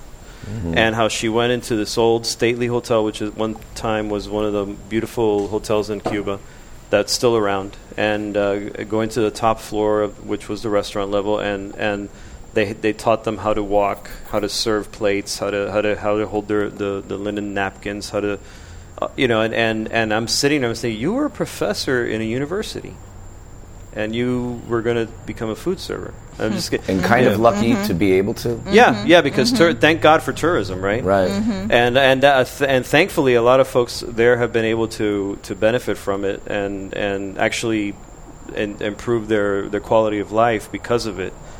And they become not the elite, but they become that's the middle class, But see, this is something that's important to all authoritarian systems. Sometimes it's what makes me nervous about myself. The philosopher Slavoj Žižek says that authoritarian systems sometimes employ guys like Mallinson that appear to be on the edge or pushing the limit or disrespectful or a little bit to try to rebellious. Bring them back in. Not to bring them back in, but to give them the illusion that there's freedom. So Žižek says in Full Metal Jacket, for instance, in the movie Full Metal Jacket, they show that guys getting told how to be dutiful soldiers and not ask questions get to tell real raunchy jokes or do kind of sexually perverse hazing rituals in boot camp to make them feel like, oh, we're free. We're like a bunch of pirates. Right. We're like the Peter Pan kid. And yet that boot camp thing is kind of what I do, let's say, at college or as a youth leader in the old days or whatever. But ultimately, we need you to kind of get in line. Yeah. And so that, there's part of that. You see where I'm right? going? I absolutely do. Yeah.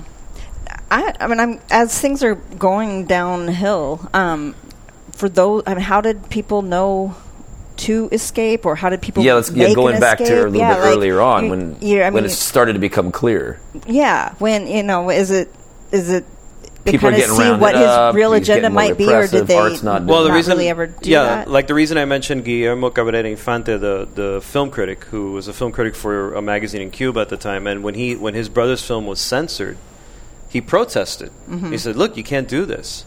And Fidel said, "Watch me. It's happening. It's over. That's done. This is how it's going to be." And there's a saying in Cuba. In Spanish, it's "le pisaron el gallo," and in English, the translation is "they stepped on his bunion." For I don't know what is it, something on your foot. Okay, I don't know how to translate it to English. And in other words, they step on you. You feel pain, and now you're like, oh, this is horrible. This system is a failure. So that's what happened to him. They hit him where it hurts. Right. Right. And I think what happens is that everybody is fine until you hit a wall. What and you're you like, care about is going to disappear. Exactly. So and for my dad, and I mentioned this on the other podcast.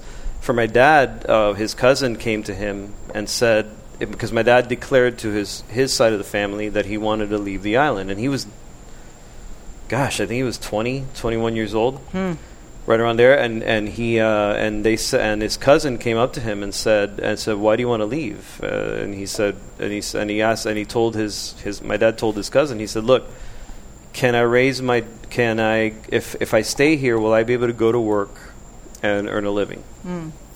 And he said, and he was told no. So then he said, "Can I own a house?" And he goes, "No. Can I put my daughter in a private school?" Because he had gone to my grandparents, with the little they had, they were able to put him in a Methodist private school.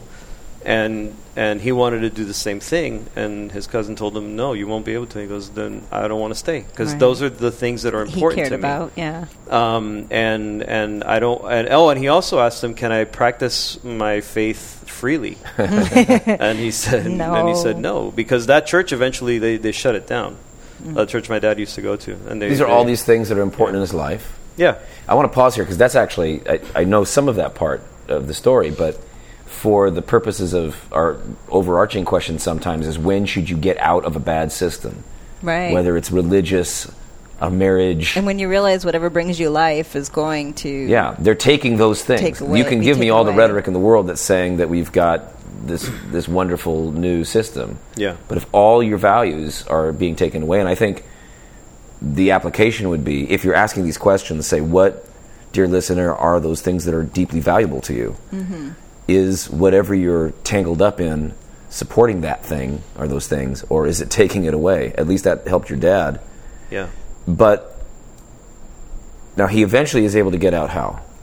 Well, so my uncle was part of the failed Bay of Pigs invasion, and he was taken prisoner along with his brothers in arms, and they were imprisoned for, if I'm not mistaken, for about a year.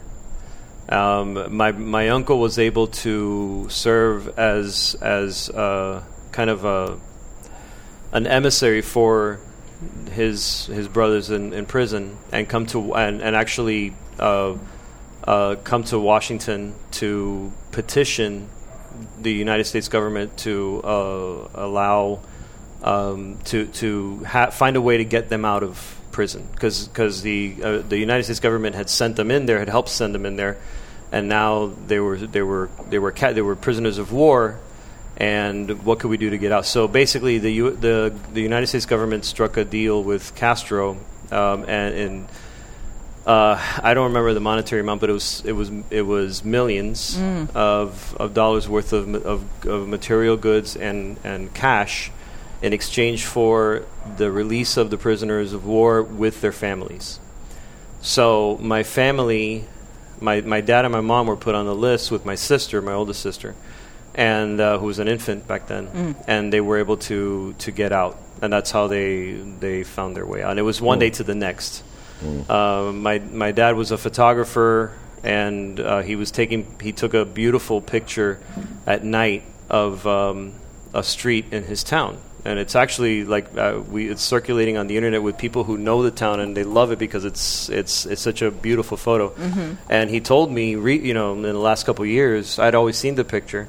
Loved it, but he goes, that was the night before we left. He goes, I got home that night, and they said, then some family members came over, knocked on the door, and said, we have to leave to this other town tonight because in the morning we're boarding a ship to the United States. So they picked up what they could carry and left. Wow. Yep. One of the things that's really hard for people to leave bad situations is also the family tying you down, so that, and I did a chapter in a book about Scientology, and so this idea that you would have this the practice of disconnection. Yeah. You're forcing the person to make a decision. Their decision is between their own personal freedom or the freedom of themselves and maybe a couple close family members, but also separating from children and brothers and sisters and extended family. That's an important part of human life. And so you've got folks that are having to be kind of pulled away from that. What were some of the dynamics then between folks like your dad and mom, people who left, the exiles in Florida, and then the folks back home? There was separation because, my mom's side of the family is a side of the family with this uncle who was able to get us out. But my dad's side most of them were actually they drank the Kool-Aid. They were part of the revolution. They considered themselves. They thought it was good. They thought it was moral, and they said this is I mean, to the point where my dad one time had been mostly aggressively threatened that by a cousin of his who pulled out a gun and a revolver and put it on the table. Whoever's against the revolution, I'll shoot him, and I'll shoot him right now, knowing that my dad was not for it. Right. And my dad, by the way, was not vocal about it. He wasn't an anti-Castro. Nobody was really, and I mean, there were some, but he was more just. I think the majority of the people were just like, "This is horrible." Yeah. This is a little claustrophobic for my flow. Right. Yeah, this is not what this is not the way things were. We don't like this. So that's just how we felt. So when he left, because communication is not what it is now, he lost complete contact with the family over there. The only one who would write letters was my grandmother, his mom, who would write letters pretty regularly when she came to the United States, and she always sent pictures and stuff like that until she couldn't anymore. But for the most part, it just created a rift The interesting thing, though, is that on the island as well, the government made a rift, even with the families that stayed right there. Fidel had a saying that he shared in one of his speeches, which was, within the revolution, everything; outside the revolution, nothing. And family was not part of the equation of the This revolution. happens with cults all the time. Yeah. I mean, Right. new family is the movement. That's right. Yep. The only thing that mattered was the system Yep. and holding it up. So there was that's something that you see it mirrored in cult movements and in churches that are as well sometimes. Right. Well, and when Yeah. so when you care more about either the organization, institution, or the ideology or whatever than the people, Yeah. then that's always a dangerous. And here becomes you a are, dangerous right? Like in the situation. whole thing, ideologically is in many ways it's a parody of Christianity. It's a godless Christianity. Yep. Marxism is, and therefore, what's so difficult is it's hard to argue against the analysis of things. The way that money has become an idol, it is an idol. Yeah. So Marxism is right to criticize it. The idea that we should look out for the least, the last, and the lost, the people who are getting crushed in the situation. Absolutely, this is great. And what do you get? Just like what we were talking about on our show about Molech, where you go in for one thing and you get the exact opposite. You go in for the Yeah. enrichment of people, and they've got a museum in shambles. Yeah. You go in to feed people, and people in the 90s are eating, the leather off their shoes. Yes. Exactly. Which What was your sense? Because you've been back a few times, but your sense of the spirit, your take, the spirit of the folks that stayed behind, especially people that maybe were extended family, and how they received you. So what was your sense of how they had fared emotionally, spiritually, mentally? I think one of the things that I learned in the several trips going back is that life goes on. You can live in a system like that. Whatever it is. Yeah, you survive. Whether you're surviving and with moments of respite, or whether you're just constantly in survival mode and miserable, you're surviving and you're living. So I remember one day I went out for a walk. I woke up before the sun rose, and we were staying in Old Havana, and I was within walking distance of the Malecón, which is that seawall that everybody sees in all the pictures of Cuba and everything. There was a Fast and the Furious that took place. Did you see this? And there was also a really good long walk that you and I and the other people. I think took our walk along. was better than the movie. We walked almost the entire Malecón to get back to the hotel. It was wonderful. It's a beautiful place. I'm glad you remember that as wonderful. It was fantastic. It was amazing. When do you get to do that? Anyway. Yeah. So I walked out this morning and I watched the sunrise on the Malecón, and as I went out, that's where all the presidential palaces and the Capitol and all these amazing monuments, and I saw people. I saw folks doing a early morning workout routine at the foot of one of the monuments. I saw an old couple, married couple, going for a morning walk, because that's what they do every morning. And I saw some guys come, and they said good morning, and they set up their fishing rods, and they were fishing because that's what they do every morning. I saw a guy on a pretty nice bicycle come, ride down the street there by the Malecón, and his biker shorts and he had the whole getup, and these are Cubans. And I just remember looking at that and saying, wow. Life. You find a way. You find a way to live. You find a way to enjoy in whatever way you can. Right, in your moments. But the thing is, it doesn't make it right. It doesn't. I mean, you do what the spirit of the people there is one of survival, and not just survival, but making the most of things. Because it's the Caribbean. Come on, I mean, it's and that's such a beautiful place, and there's a sense that is appreciated on the island. What they have, they're not living in in an entire hell. It's, Right. There's hellish parts to it. I think when we're thinking of hell, we're also thinking about the way in which it would seem like hell to somebody who, for instance, was an artist and all of a sudden isn't able to do their art. Right. You know, somebody who's thinking, exactly. hey, wait a minute, this is going to be like the Beatles, right? And like, wait a minute, this isn't like the Beatles at all, Right. Yeah. You know. Well, and the same thing like your dad, all the things that you might love Right. being taken away from you. You know. How were you received? Because you met some folks. I mean, people are going to be generous and kind and so forth, but. Well, I was received well for the most part. I met the first trip. I went to visit family that I didn't even know existed. There were folks that somehow knew.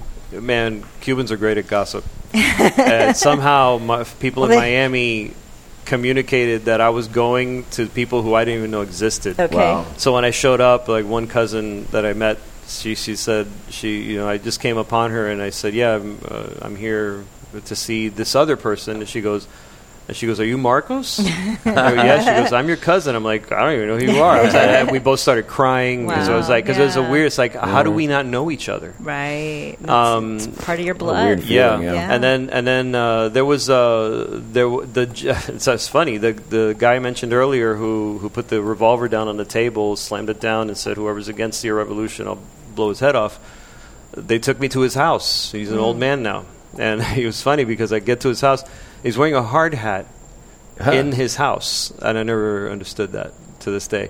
But they took me to this house, and it was a committee for the defense of the revolution house. It was one of the he's one of the watchdogs. Wow! And I'm like, and this is my first time there in Cuba, and I'm nervous, because we've heard all these horror stories that mostly were created here in Miami about what happened. That's an interesting meeting. But I meet him, and he's and my aunt, who I also didn't know existed, says, "This is Marcos," and he looks at me, and he goes, "Marcos," because it's my dad's name, and he just turned red and started bawling, took his hard hat off. Wow! Oh, And he walked away, and he just sat down, and he kind of collapsed in his chair. I had another uncle who was my dad's, like a brother to my father, who I had heard of. He's the only one that my dad ever talked about. I met him. And he fell apart when he met me, and he said, "Why? Tell your dad." This is ages later, 50 years later. He's like, "Tell your dad to forget all the politics. Tell him to let it go, and I miss him, and tell him to call me." And later on, unfortunately, he passed before I could see him again. Yeah, but that's heavy. Yeah.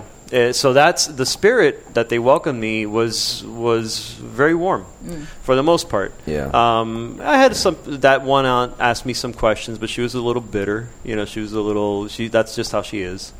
But everybody else welcomed me. They I think at the end of the day they were just happy to meet someone from the outside that was related to them.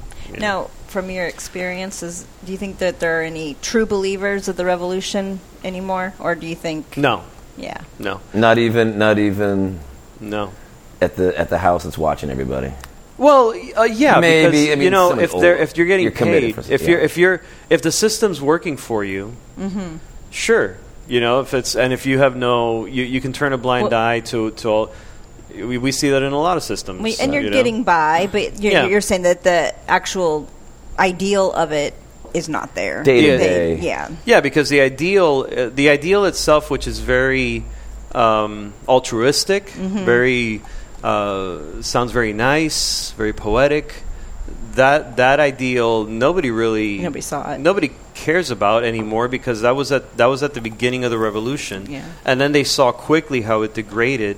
And then it was just like, oh, okay, so I guess this is just how it is. I guess we'll just keep on living and see where this takes us. Right. I think the people who believe in that, who believed in it again at the beginning, were the cultural elites. The people who were these are the people who love Frida Kahlo, the people who celebrate just because such a brave woman, and so outspoken, and they saw the movie or whatever, and then just the idealists are the ones who glom onto it and love it, and usually those guys, if they're connected enough they can also eat pretty good. Yeah. They can also have a little bit of a nicer house, be more involved in community activities, Right. for a reason, because maybe they're part of the academia or whatever. But after a while, it just kind of wears off. Because day to day, I would say my assessment, I agree with you. I think people seemed very genuinely happy to see you if they had known your family. The one thing, though, is I've been to places with some pretty extreme poverty. I've seen indigenous people in Guatemala making who knows what, picking coffee beans with their children on their backs. Yep. But there was a gleam in a lot of these eyes. And I mean, and I'm not trying to just be some dude traveling around and pretending like I'm going to downplay the stress of whatever eking out a living there in Guatemala is. Guatemala's not doing fantastic. But my point is that at that extreme, from some of the folks that I saw, there were smiles and there was a dance in their step that I did not see in Cuba, except for those moments like at church or when people are performing music, where that kind of bubbled out. But I saw a demoralized people that I did not see even in certain parts of China that had been very heavily communist, like in Foshan or whatever. Yeah. I just don't think I've seen a place that made me as sad. In as much as I really loved it, there was a vibrance, and there was also this kind of a shrugged shoulder experience. Being down. And there was one, so maybe that's not everybody, but there was one woman, she was in line with us to get cash. And she was Cuban. And we were in a line as tourists to get cash that was a different currency. So could you explain for the dear listener who hasn't knowledge of the monetary system in Cuba for tourists? So basically, in Cuba there's two currencies. There's the peso, which is the national currency, and then there's the CUC, the CUC, as they call it, as the gringos call it. They call it in Cuba they call it the CUC, and the CUCs is basically it's cash that's valued above the dollar, which is hilarious. and basically it's the money that the tourists used to buy stuff to if they're going to buy souvenirs. It's like or Disney buy dollars. a rum and Coke, whatever. It's like Disney dollars, exactly. So she went to this little booth in an old hotel that we actually talk about in one of our podcasts. If anybody wants to hear it, it hasn't dropped yet. But it's called the Foxa building. It was a state-of-the-art building built in the 50s, and we actually spoke to a gentleman from the United States who they had one of the units there, and he was there the day of the revolution, and that New Year during that, I think it was Christmas Eve celebration, and he sent me a picture of their time there that night. It was a beautiful building, but now it's just kind of like, I think it's student housing or for visiting students or something like that. Massive building, but at the bottom level there was this booth, and you could change cash there. And this lady was in the line, and in front of us, we were there to exchange money for the CUC, American dollars for the CUC. She was there to change some other, I don't know what she had. Maybe she did have CUCs, and she was changing them.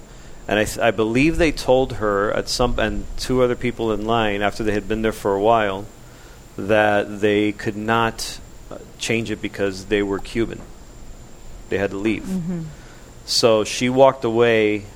And she was already beaten down. You could, like you said, just demoralized. And she said, "What a country!" And she just walked away. What was the phrase in Spanish? She said, "Caballero, qué país?" And I don't know how to caballero. I don't know how to translate Cowboy? it. Yeah, that's a Cuban saying, caballeros. Yeah. So what was that mean? We say caballero to like when I say, if I greet you, I say hola caballero, ¿cómo estás? It's like saying hello, Is it like it's like oh man, what a land? Oh man, what a land! Something like that. What a country! Yeah. What a country! Yeah. And she walked away just with her head down, and she was beaten down. Yeah. And she said it that way, and I thought that wasn't a cry of rebellion. No. Or joy, or even just despair. It's like, there it is. What are you going to do? Yeah. And that made me more sad than somebody waiting for their ship to come in, and maybe they're going to make it selling something on the roadside, you know, in Guatemala or whatever. I'm just picking on that experience. But at the same time, what was so interesting was that woman it felt like it's just some woman that was in line at Chase Manhattan Bank. And what did destiny do to create a situation where she's waiting in a line, which, by the way, thank you for taking me. I really appreciate the trip. But Marcos, that felt like I was going to some kind of seedy underground, maybe gambling hall, or maybe buying some illicit methadone or something, I mean, it didn't even feel like that was the most legit place to go get your money, and she's not even allowed in.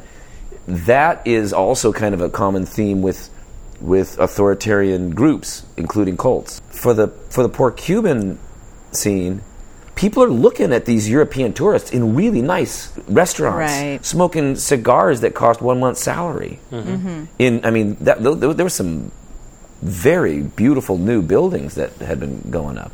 How do you have any idea how people deal with that? Like we've been talking about, it's what they know. They just they have nothing to compare it to, because as much as communication has expanded, even on the island.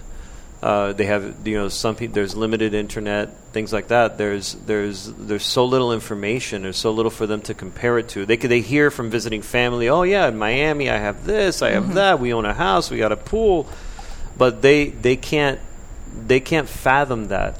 And also, they like you said. I think the biggest thing is that it's hard to tell, because, like you said, in comparing these folks in Guatemala.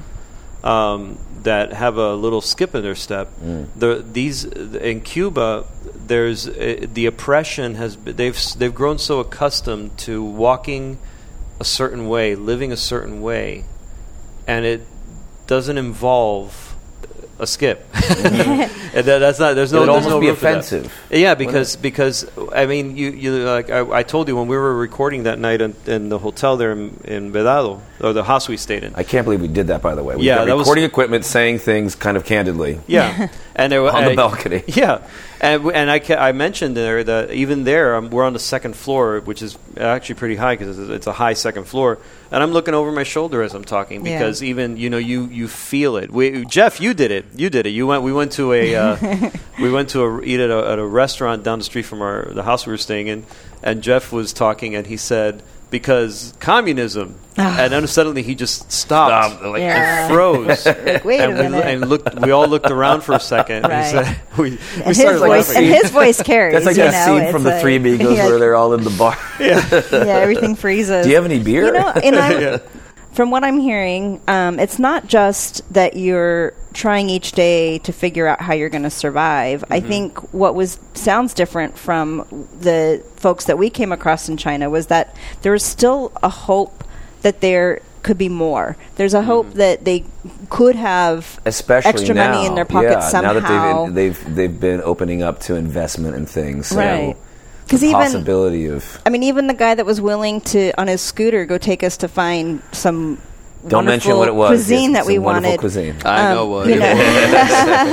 But that he could maybe receive a tip or something from us for it. You know, and that and then so he could have a really great week. Right. Yeah. And so I think that there's that piece of hope, even if it doesn't come to everybody's way. That they can still have that. Yeah. Would you say, Marcos, that to counteract what Stacy's saying in China, that part of the problem is the danger of taking any tips or selling cigars on the gray market, I'll call it black market, or whatever, that you tell a story about somebody who got in trouble for chickens. Oh, yeah. So my friends, one of our friends, her cousin, we're smoking cigars, by the way. These are really good. These are we're actually smoking... from Cuba. Yeah, Romeo Julieta cigars that my friend sent to me. And we're talking about Roland, our mutual friend, because you got to hang out with him in Cuba. He just came back from Cuba, and he sent these to me via North Carolina. and they arrived right before you got here. So I thought that was... Talk about... Perfect I saw you open the package. Yeah. Perfect timing. We were gonna pop into a little cigar shop, and he said, I think we got something. Yeah. And you do. That's a pretty good box. That's awesome. Yeah, so my friend's cousin, he was arrested a few years ago sentenced, if I'm not mistaken, to 5 years in prison. I'm rounding it down because I think it was 7. But let's say 5 years for good behavior. 5 years. Now, he was imprisoned because he was selling chickens from his house. These are considered contraband. Okay. Because the government isn't, because how dare you profit off of something that we're not getting a cut of? Or how dare you profit of something that you're not supposed to sell in that manner? You have to stand in line like everybody else and pay for it. So the sentence was 5 years for selling selling chickens out of his house. And what we're talking about is dead, like cut chicken, prepared. Here you go. Like that he was raising. He'd kill them and then he'd sell them. So 5 years, and so what was funny was when I heard the news, I was like, wow, that's crazy. So a little while later, this guy came from Cuba, totally unrelated, to one of our family gatherings, and he had just gotten here, like literally like 2 weeks before. And so I'm talking to him, and I said, where you from in Cuba, this and that, and I said, so what do you think of the United States? He goes, well, and he was a little proud. Like I said, they're proud Cubans. They're proud of their nationality, their flag. So, and that might be part of the tattoo answer too. Exactly. It's Abraham Lincoln. Yeah, on and the penny. Exactly, and he was a younger guy, and he was like, so he's from younger generation, and he says, well, it's good here. He says, but there's a lot of he mentioned something about this disparity of wealth disparity and all that because of the houses that he's seen. They're very large houses. Why there's so many big houses here? And then he said, and the other thing is the prisons in Cuba are much more humane. And I'm like, oh, really? Coming from the country that had concentration camps.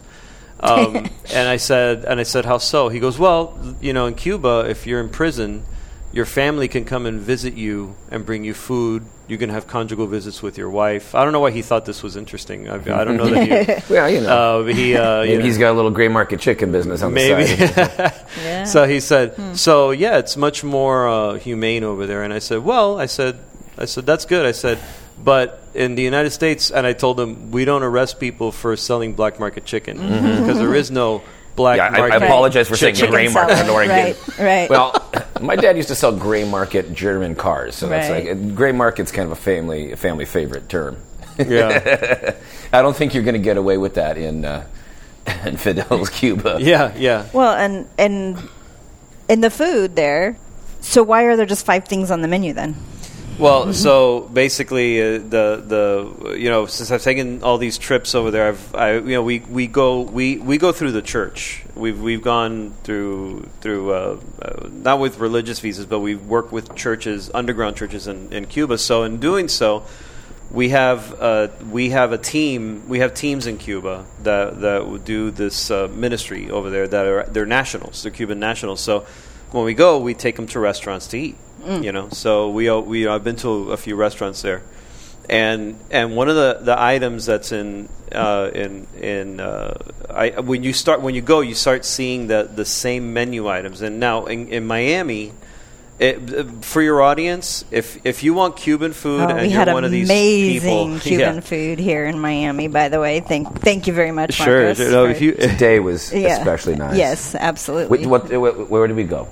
We went to Versailles, which is kind of the most known Cuban restaurant in Miami. It was classic, man. Yes, absolutely. That was something else. Old school. It's a touristy place, so all the tourist buses pull up there throughout the tourist season, but it also just happens to have really good Cuban food. They'll get you through. And it's an iconic Friday place. night at 7 o'clock, they got us right on. You can always get a table because it's huge, so that's why I like that place. So that place was great. Lots of things on that menu. Yes, it was more than 5 things. Yeah, lots of things. So if for your listeners, if you want Cuban food, I've heard it said from many people, like, oh, I want to go to Cuba because I want to eat Cuban food. It's like, no. You come to Miami to eat Cuban food. You go to New Jersey to eat Cuban food.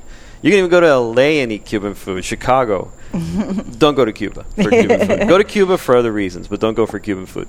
You'll eat well if you're a tourist. You'll eat fine. I enjoyed it. But they have when I started going, I started noticing that when we take the nationals to restaurants, we take them to touristy restaurants or whatever, and they always had, most of the restaurants had the same menu items, and they were always, they weren't menu items that I even recognized. Okay. They were not something that you would see, for example, in the menu at Versailles today. Mm-hmm. If I go to a Cuban restaurant in Miami, I don't even have to look at the menu, but if I do, I know what everything is because I've eaten that my entire life. My mom made a lot of these plates. My different family members did. So we know this food.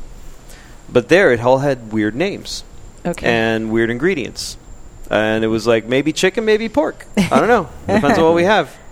So there was one item that I thought was cute, which was chicken Gordon Bleu. This is with a G, Gordon, the name Gordon, not cordon bleu. Okay.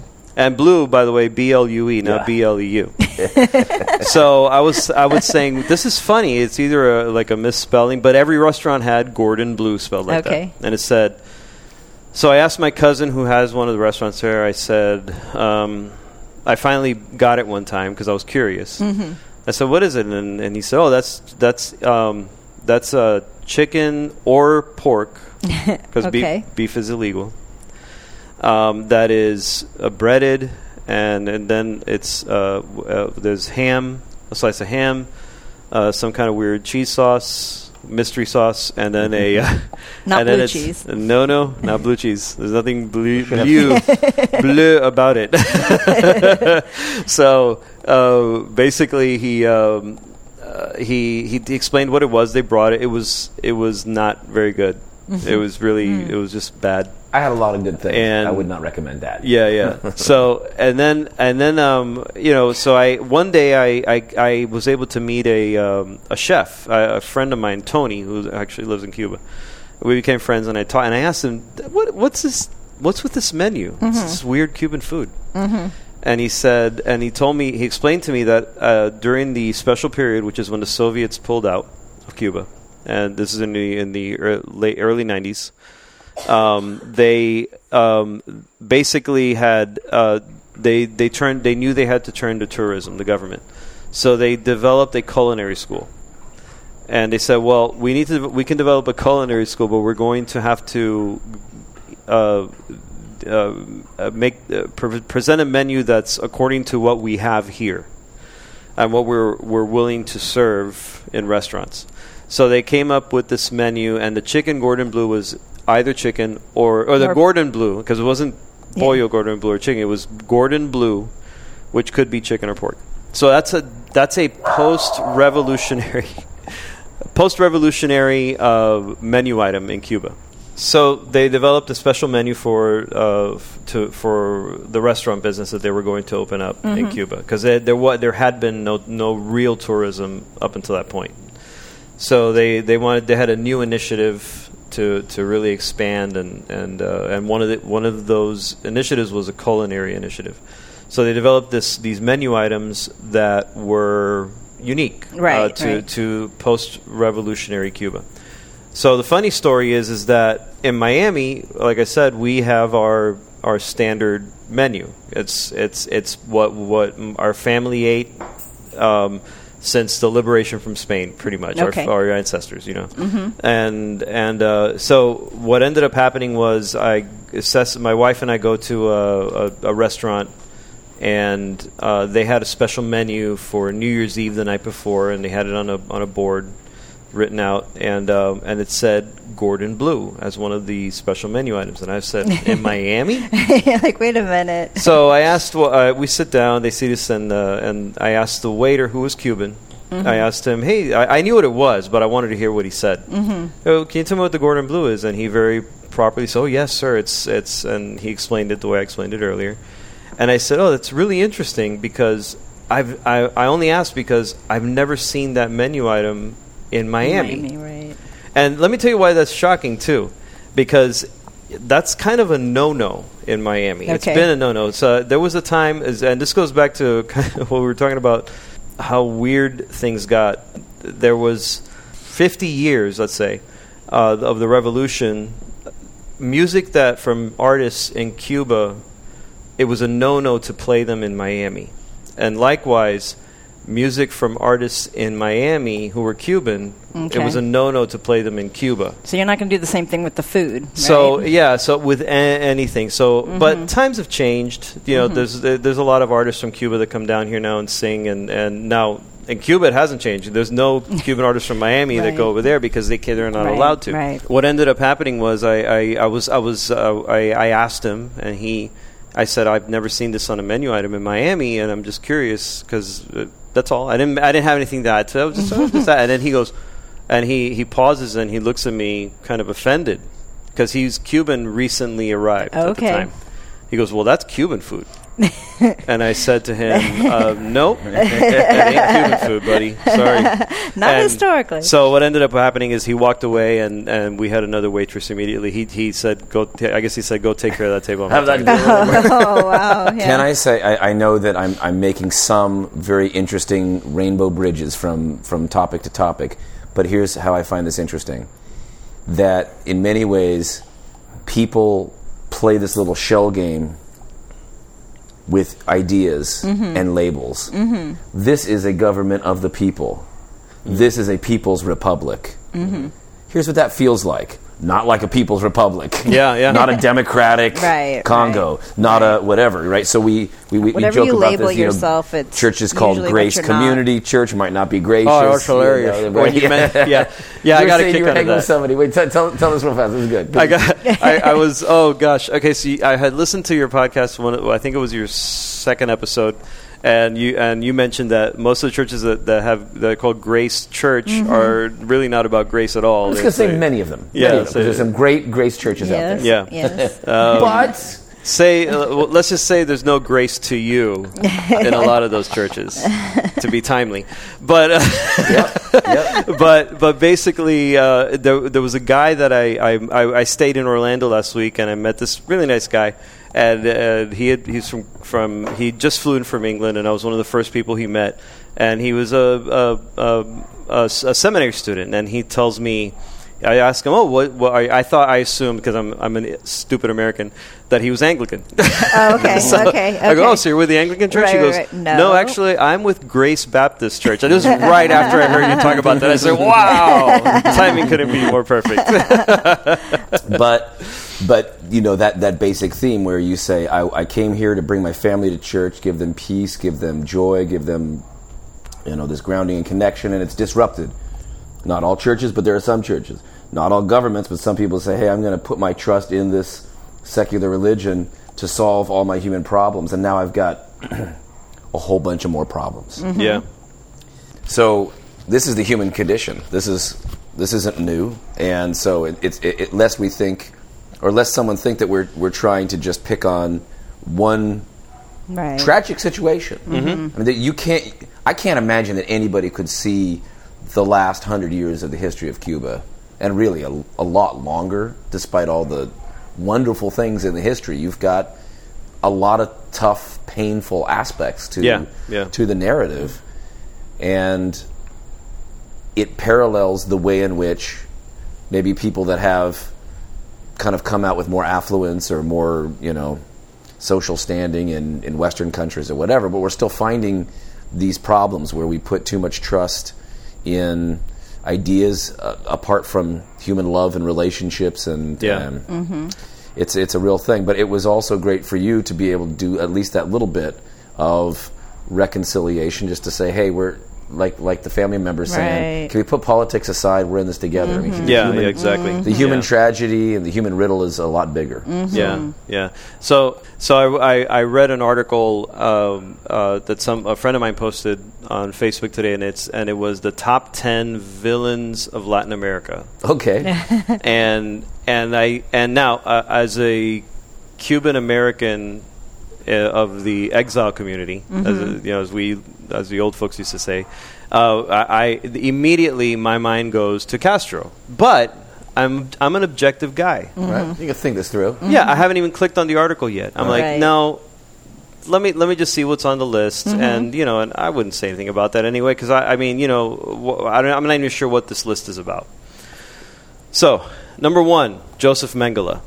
Why? Because when he left Nazi Germany, he lived and he hid out in Argentina for many years.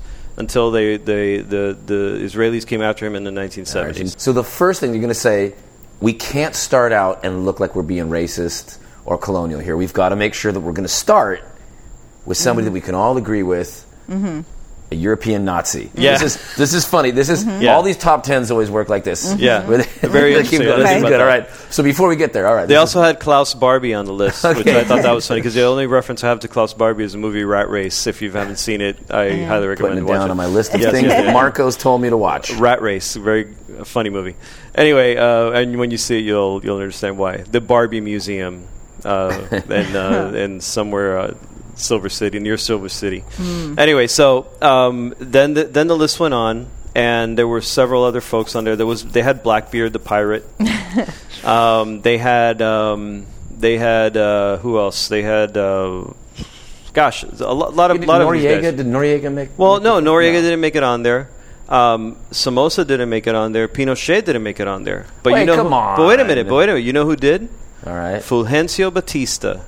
The guy that Fidel Castro overthrew when my family was living like Cubans should live in peace, along with all of their neighbors and all of their friends. Earlier this evening, you already admitted that Bautista did not have it, squared up. Oh yeah, he was corrupt. He was. It was bad. But to put him on the list and leave with off Joseph Mengele, right. But to leave off Pinochet, yeah.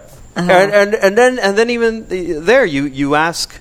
So I guess the reason I bring it up is for that reason. Like you ask some Chileans, and my wife is from Chile, and they're the kinds that would say, "Well, Pinochet did a lot of good.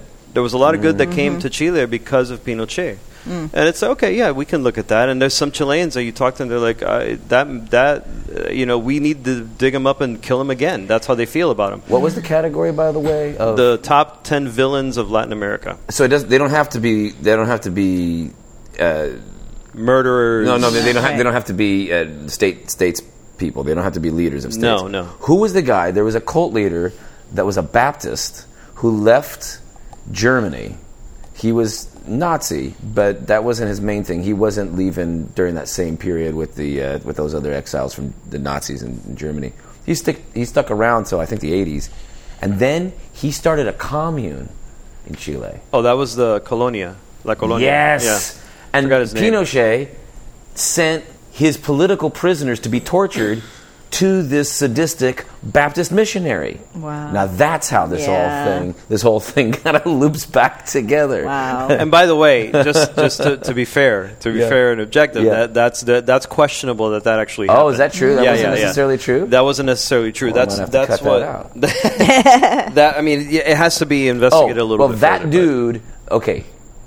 The dude. I will look it up too. But maybe you shouldn't cut it out because we can correct this perception, right? It is true that dude was a terrible, terrible human. Yeah. Who, right? I believe it's the guy from the Colonia because he had kidnapped a Jewish hiker in the area. Yeah. And I think they killed him. So he was still bad. He had whether or not this was tied to the government. I will retract that. He set up a Nazi. Basically a Nazi camp there. Yeah. With communications, torture rooms, prison, the whole nine. Yikes. Yeah, these were all over. Apparently, they were all over Chile, supposedly. But yeah, I think the reason I brought it up was because you kind of people make arguments for almost anything, and we defend our sacred cows. So I think there the sacred cow is you stick someone in there and that kind of strokes academics and say, yeah, that's right, mention Fulgencio, but he was horrible. How is he How is he that bad that you're going to put him on a list with Joseph Mengele? And leave others off this. Others off, yeah. So you're saying Fidel didn't get on there. Right. That's No. I'm saying that I personally would say that he's a villain to my family and the Cuban people. But I was think he on this list? He was not on the list at all. Right. So they leave him. How could you do that? But it's funny how some folks can be objective enough to say, well, we can. Not necessarily, I don't need to have him on the list to know that he's a villain. Right. But then that same list would be very happy and right to say that certain American presidents, like Andrew Jackson or something, were bad dudes. Right. Even though they're on our money or something. but you can't say this. This is that desire not to look back, because so many people had invested in it. I will say that it was interesting about the whole Cuban thing is it presents a huge problem. So even if you look, I think I read a book there was one of those Oxford books. It was a short history of socialism. Mm-hmm. There's a whole chapter dedicated to the problem as the problem of Cuba being an experiment. Right. Because you could always say, well, the problem with the Soviet Union was that it was just too many cultures and it was too big. You can do communism in a small scale, which makes a lot more sense. I mean, it would seem that if you're going to do it, you gotta go small. You can't go big, and the centralization and the population, people don't know each other. You can't do it at that scale. Mm. But when you get to some of these smaller countries, Cuba in particular, where you have everything that could have played out, where you could have created a little utopia, if you played it right, and if you kept the tourism going, and it was, maybe a place where the hippie kids wanted to come in and have a whole art scene, you could have done it. Mm-hmm. Problem is, he was arresting the hippie kids because they had long hair, and he was imprisoning them for 5 years. Well, and then the art, but it presents all the problem. art was How come it goes wrong? And then it makes you think, this is the problem, right? If these guys are doing these bad things, then we're going to give up on the socialist ideal.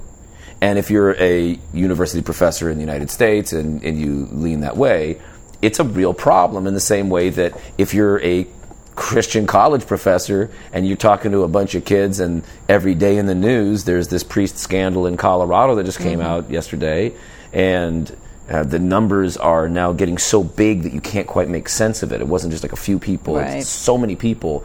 And this presents a problem for the Christian kid. It's a problem for all of us when we look at this. Ultimately, putting too much trust in hierarchical authoritarian systems, or leveling authoritarian systems, as the case may be, is a thing to watch out for.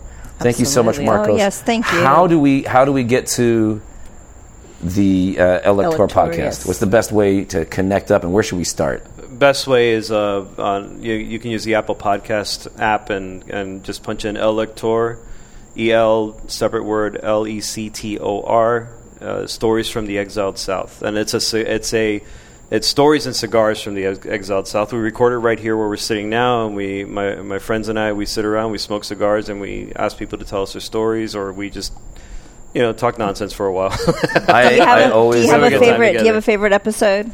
Well, one of my favorites is actually one of my favorites is the one I need to get from you guys from the old Virtue in the Wasteland, because I don't have it, and I got to put it on there. It's from our trip to Cuba. I will download it and send it your way. Remind me. I don't think we have it on there. Oh no, we do. We have one that's called "We Went to Cuba." If you want to look that one up, we have another one that's actually we were talking about my cousin's interview earlier. It's called Joseito in Spanish. It's Joseito.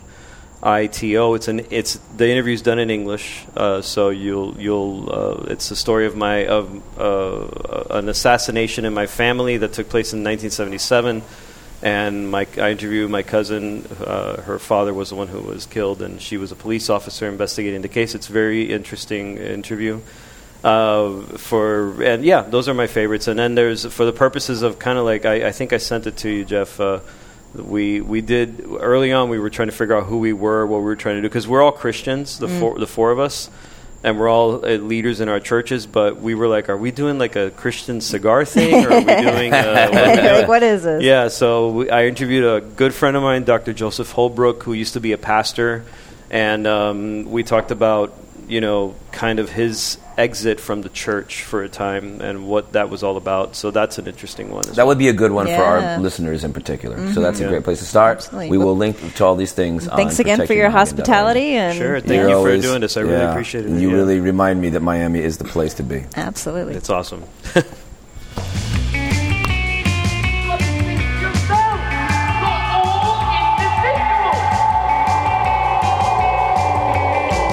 Thank you so much, friends, for joining us for this episode of the Protect Your Noggin podcast. You want to join in on the conversation? We'd love to respond to your questions or comments on a future show. You can record a message by going to protectyournoggin.org and clicking on the blue voice message button. And don't worry about getting it perfect, since you'll have 5 minutes and a chance to preview your message before sending. You can also send an email if you're not comfortable with leaving a voice message. Please also follow us on Twitter at the PYNP and rate and review us on iTunes or wherever you get your podcasts. And if you found this show of any help, why not share it with a friend? Until next time, peace upon peace, friends. But he said there wasn't any letter. He said I was going out of my mind. Not going out of your mind. You're slowly and systematically being driven out of your mind. Why? That's because you found this letter low too much. Hey there, friends. In our travels across the U.S., we have found a website that we absolutely love. It's called Harvest Hosts. Could you imagine camping overnight in a vineyard, distillery, brewery, or a golf course all to yourself? We've been doing it, and it is absolutely magical. If you go to our website, protectyournoggin.org, you'll find a link where you can sign up and get 15% discount on the annual fee. We think it'll put a smile on your face, and you can help support the podcast at the same time.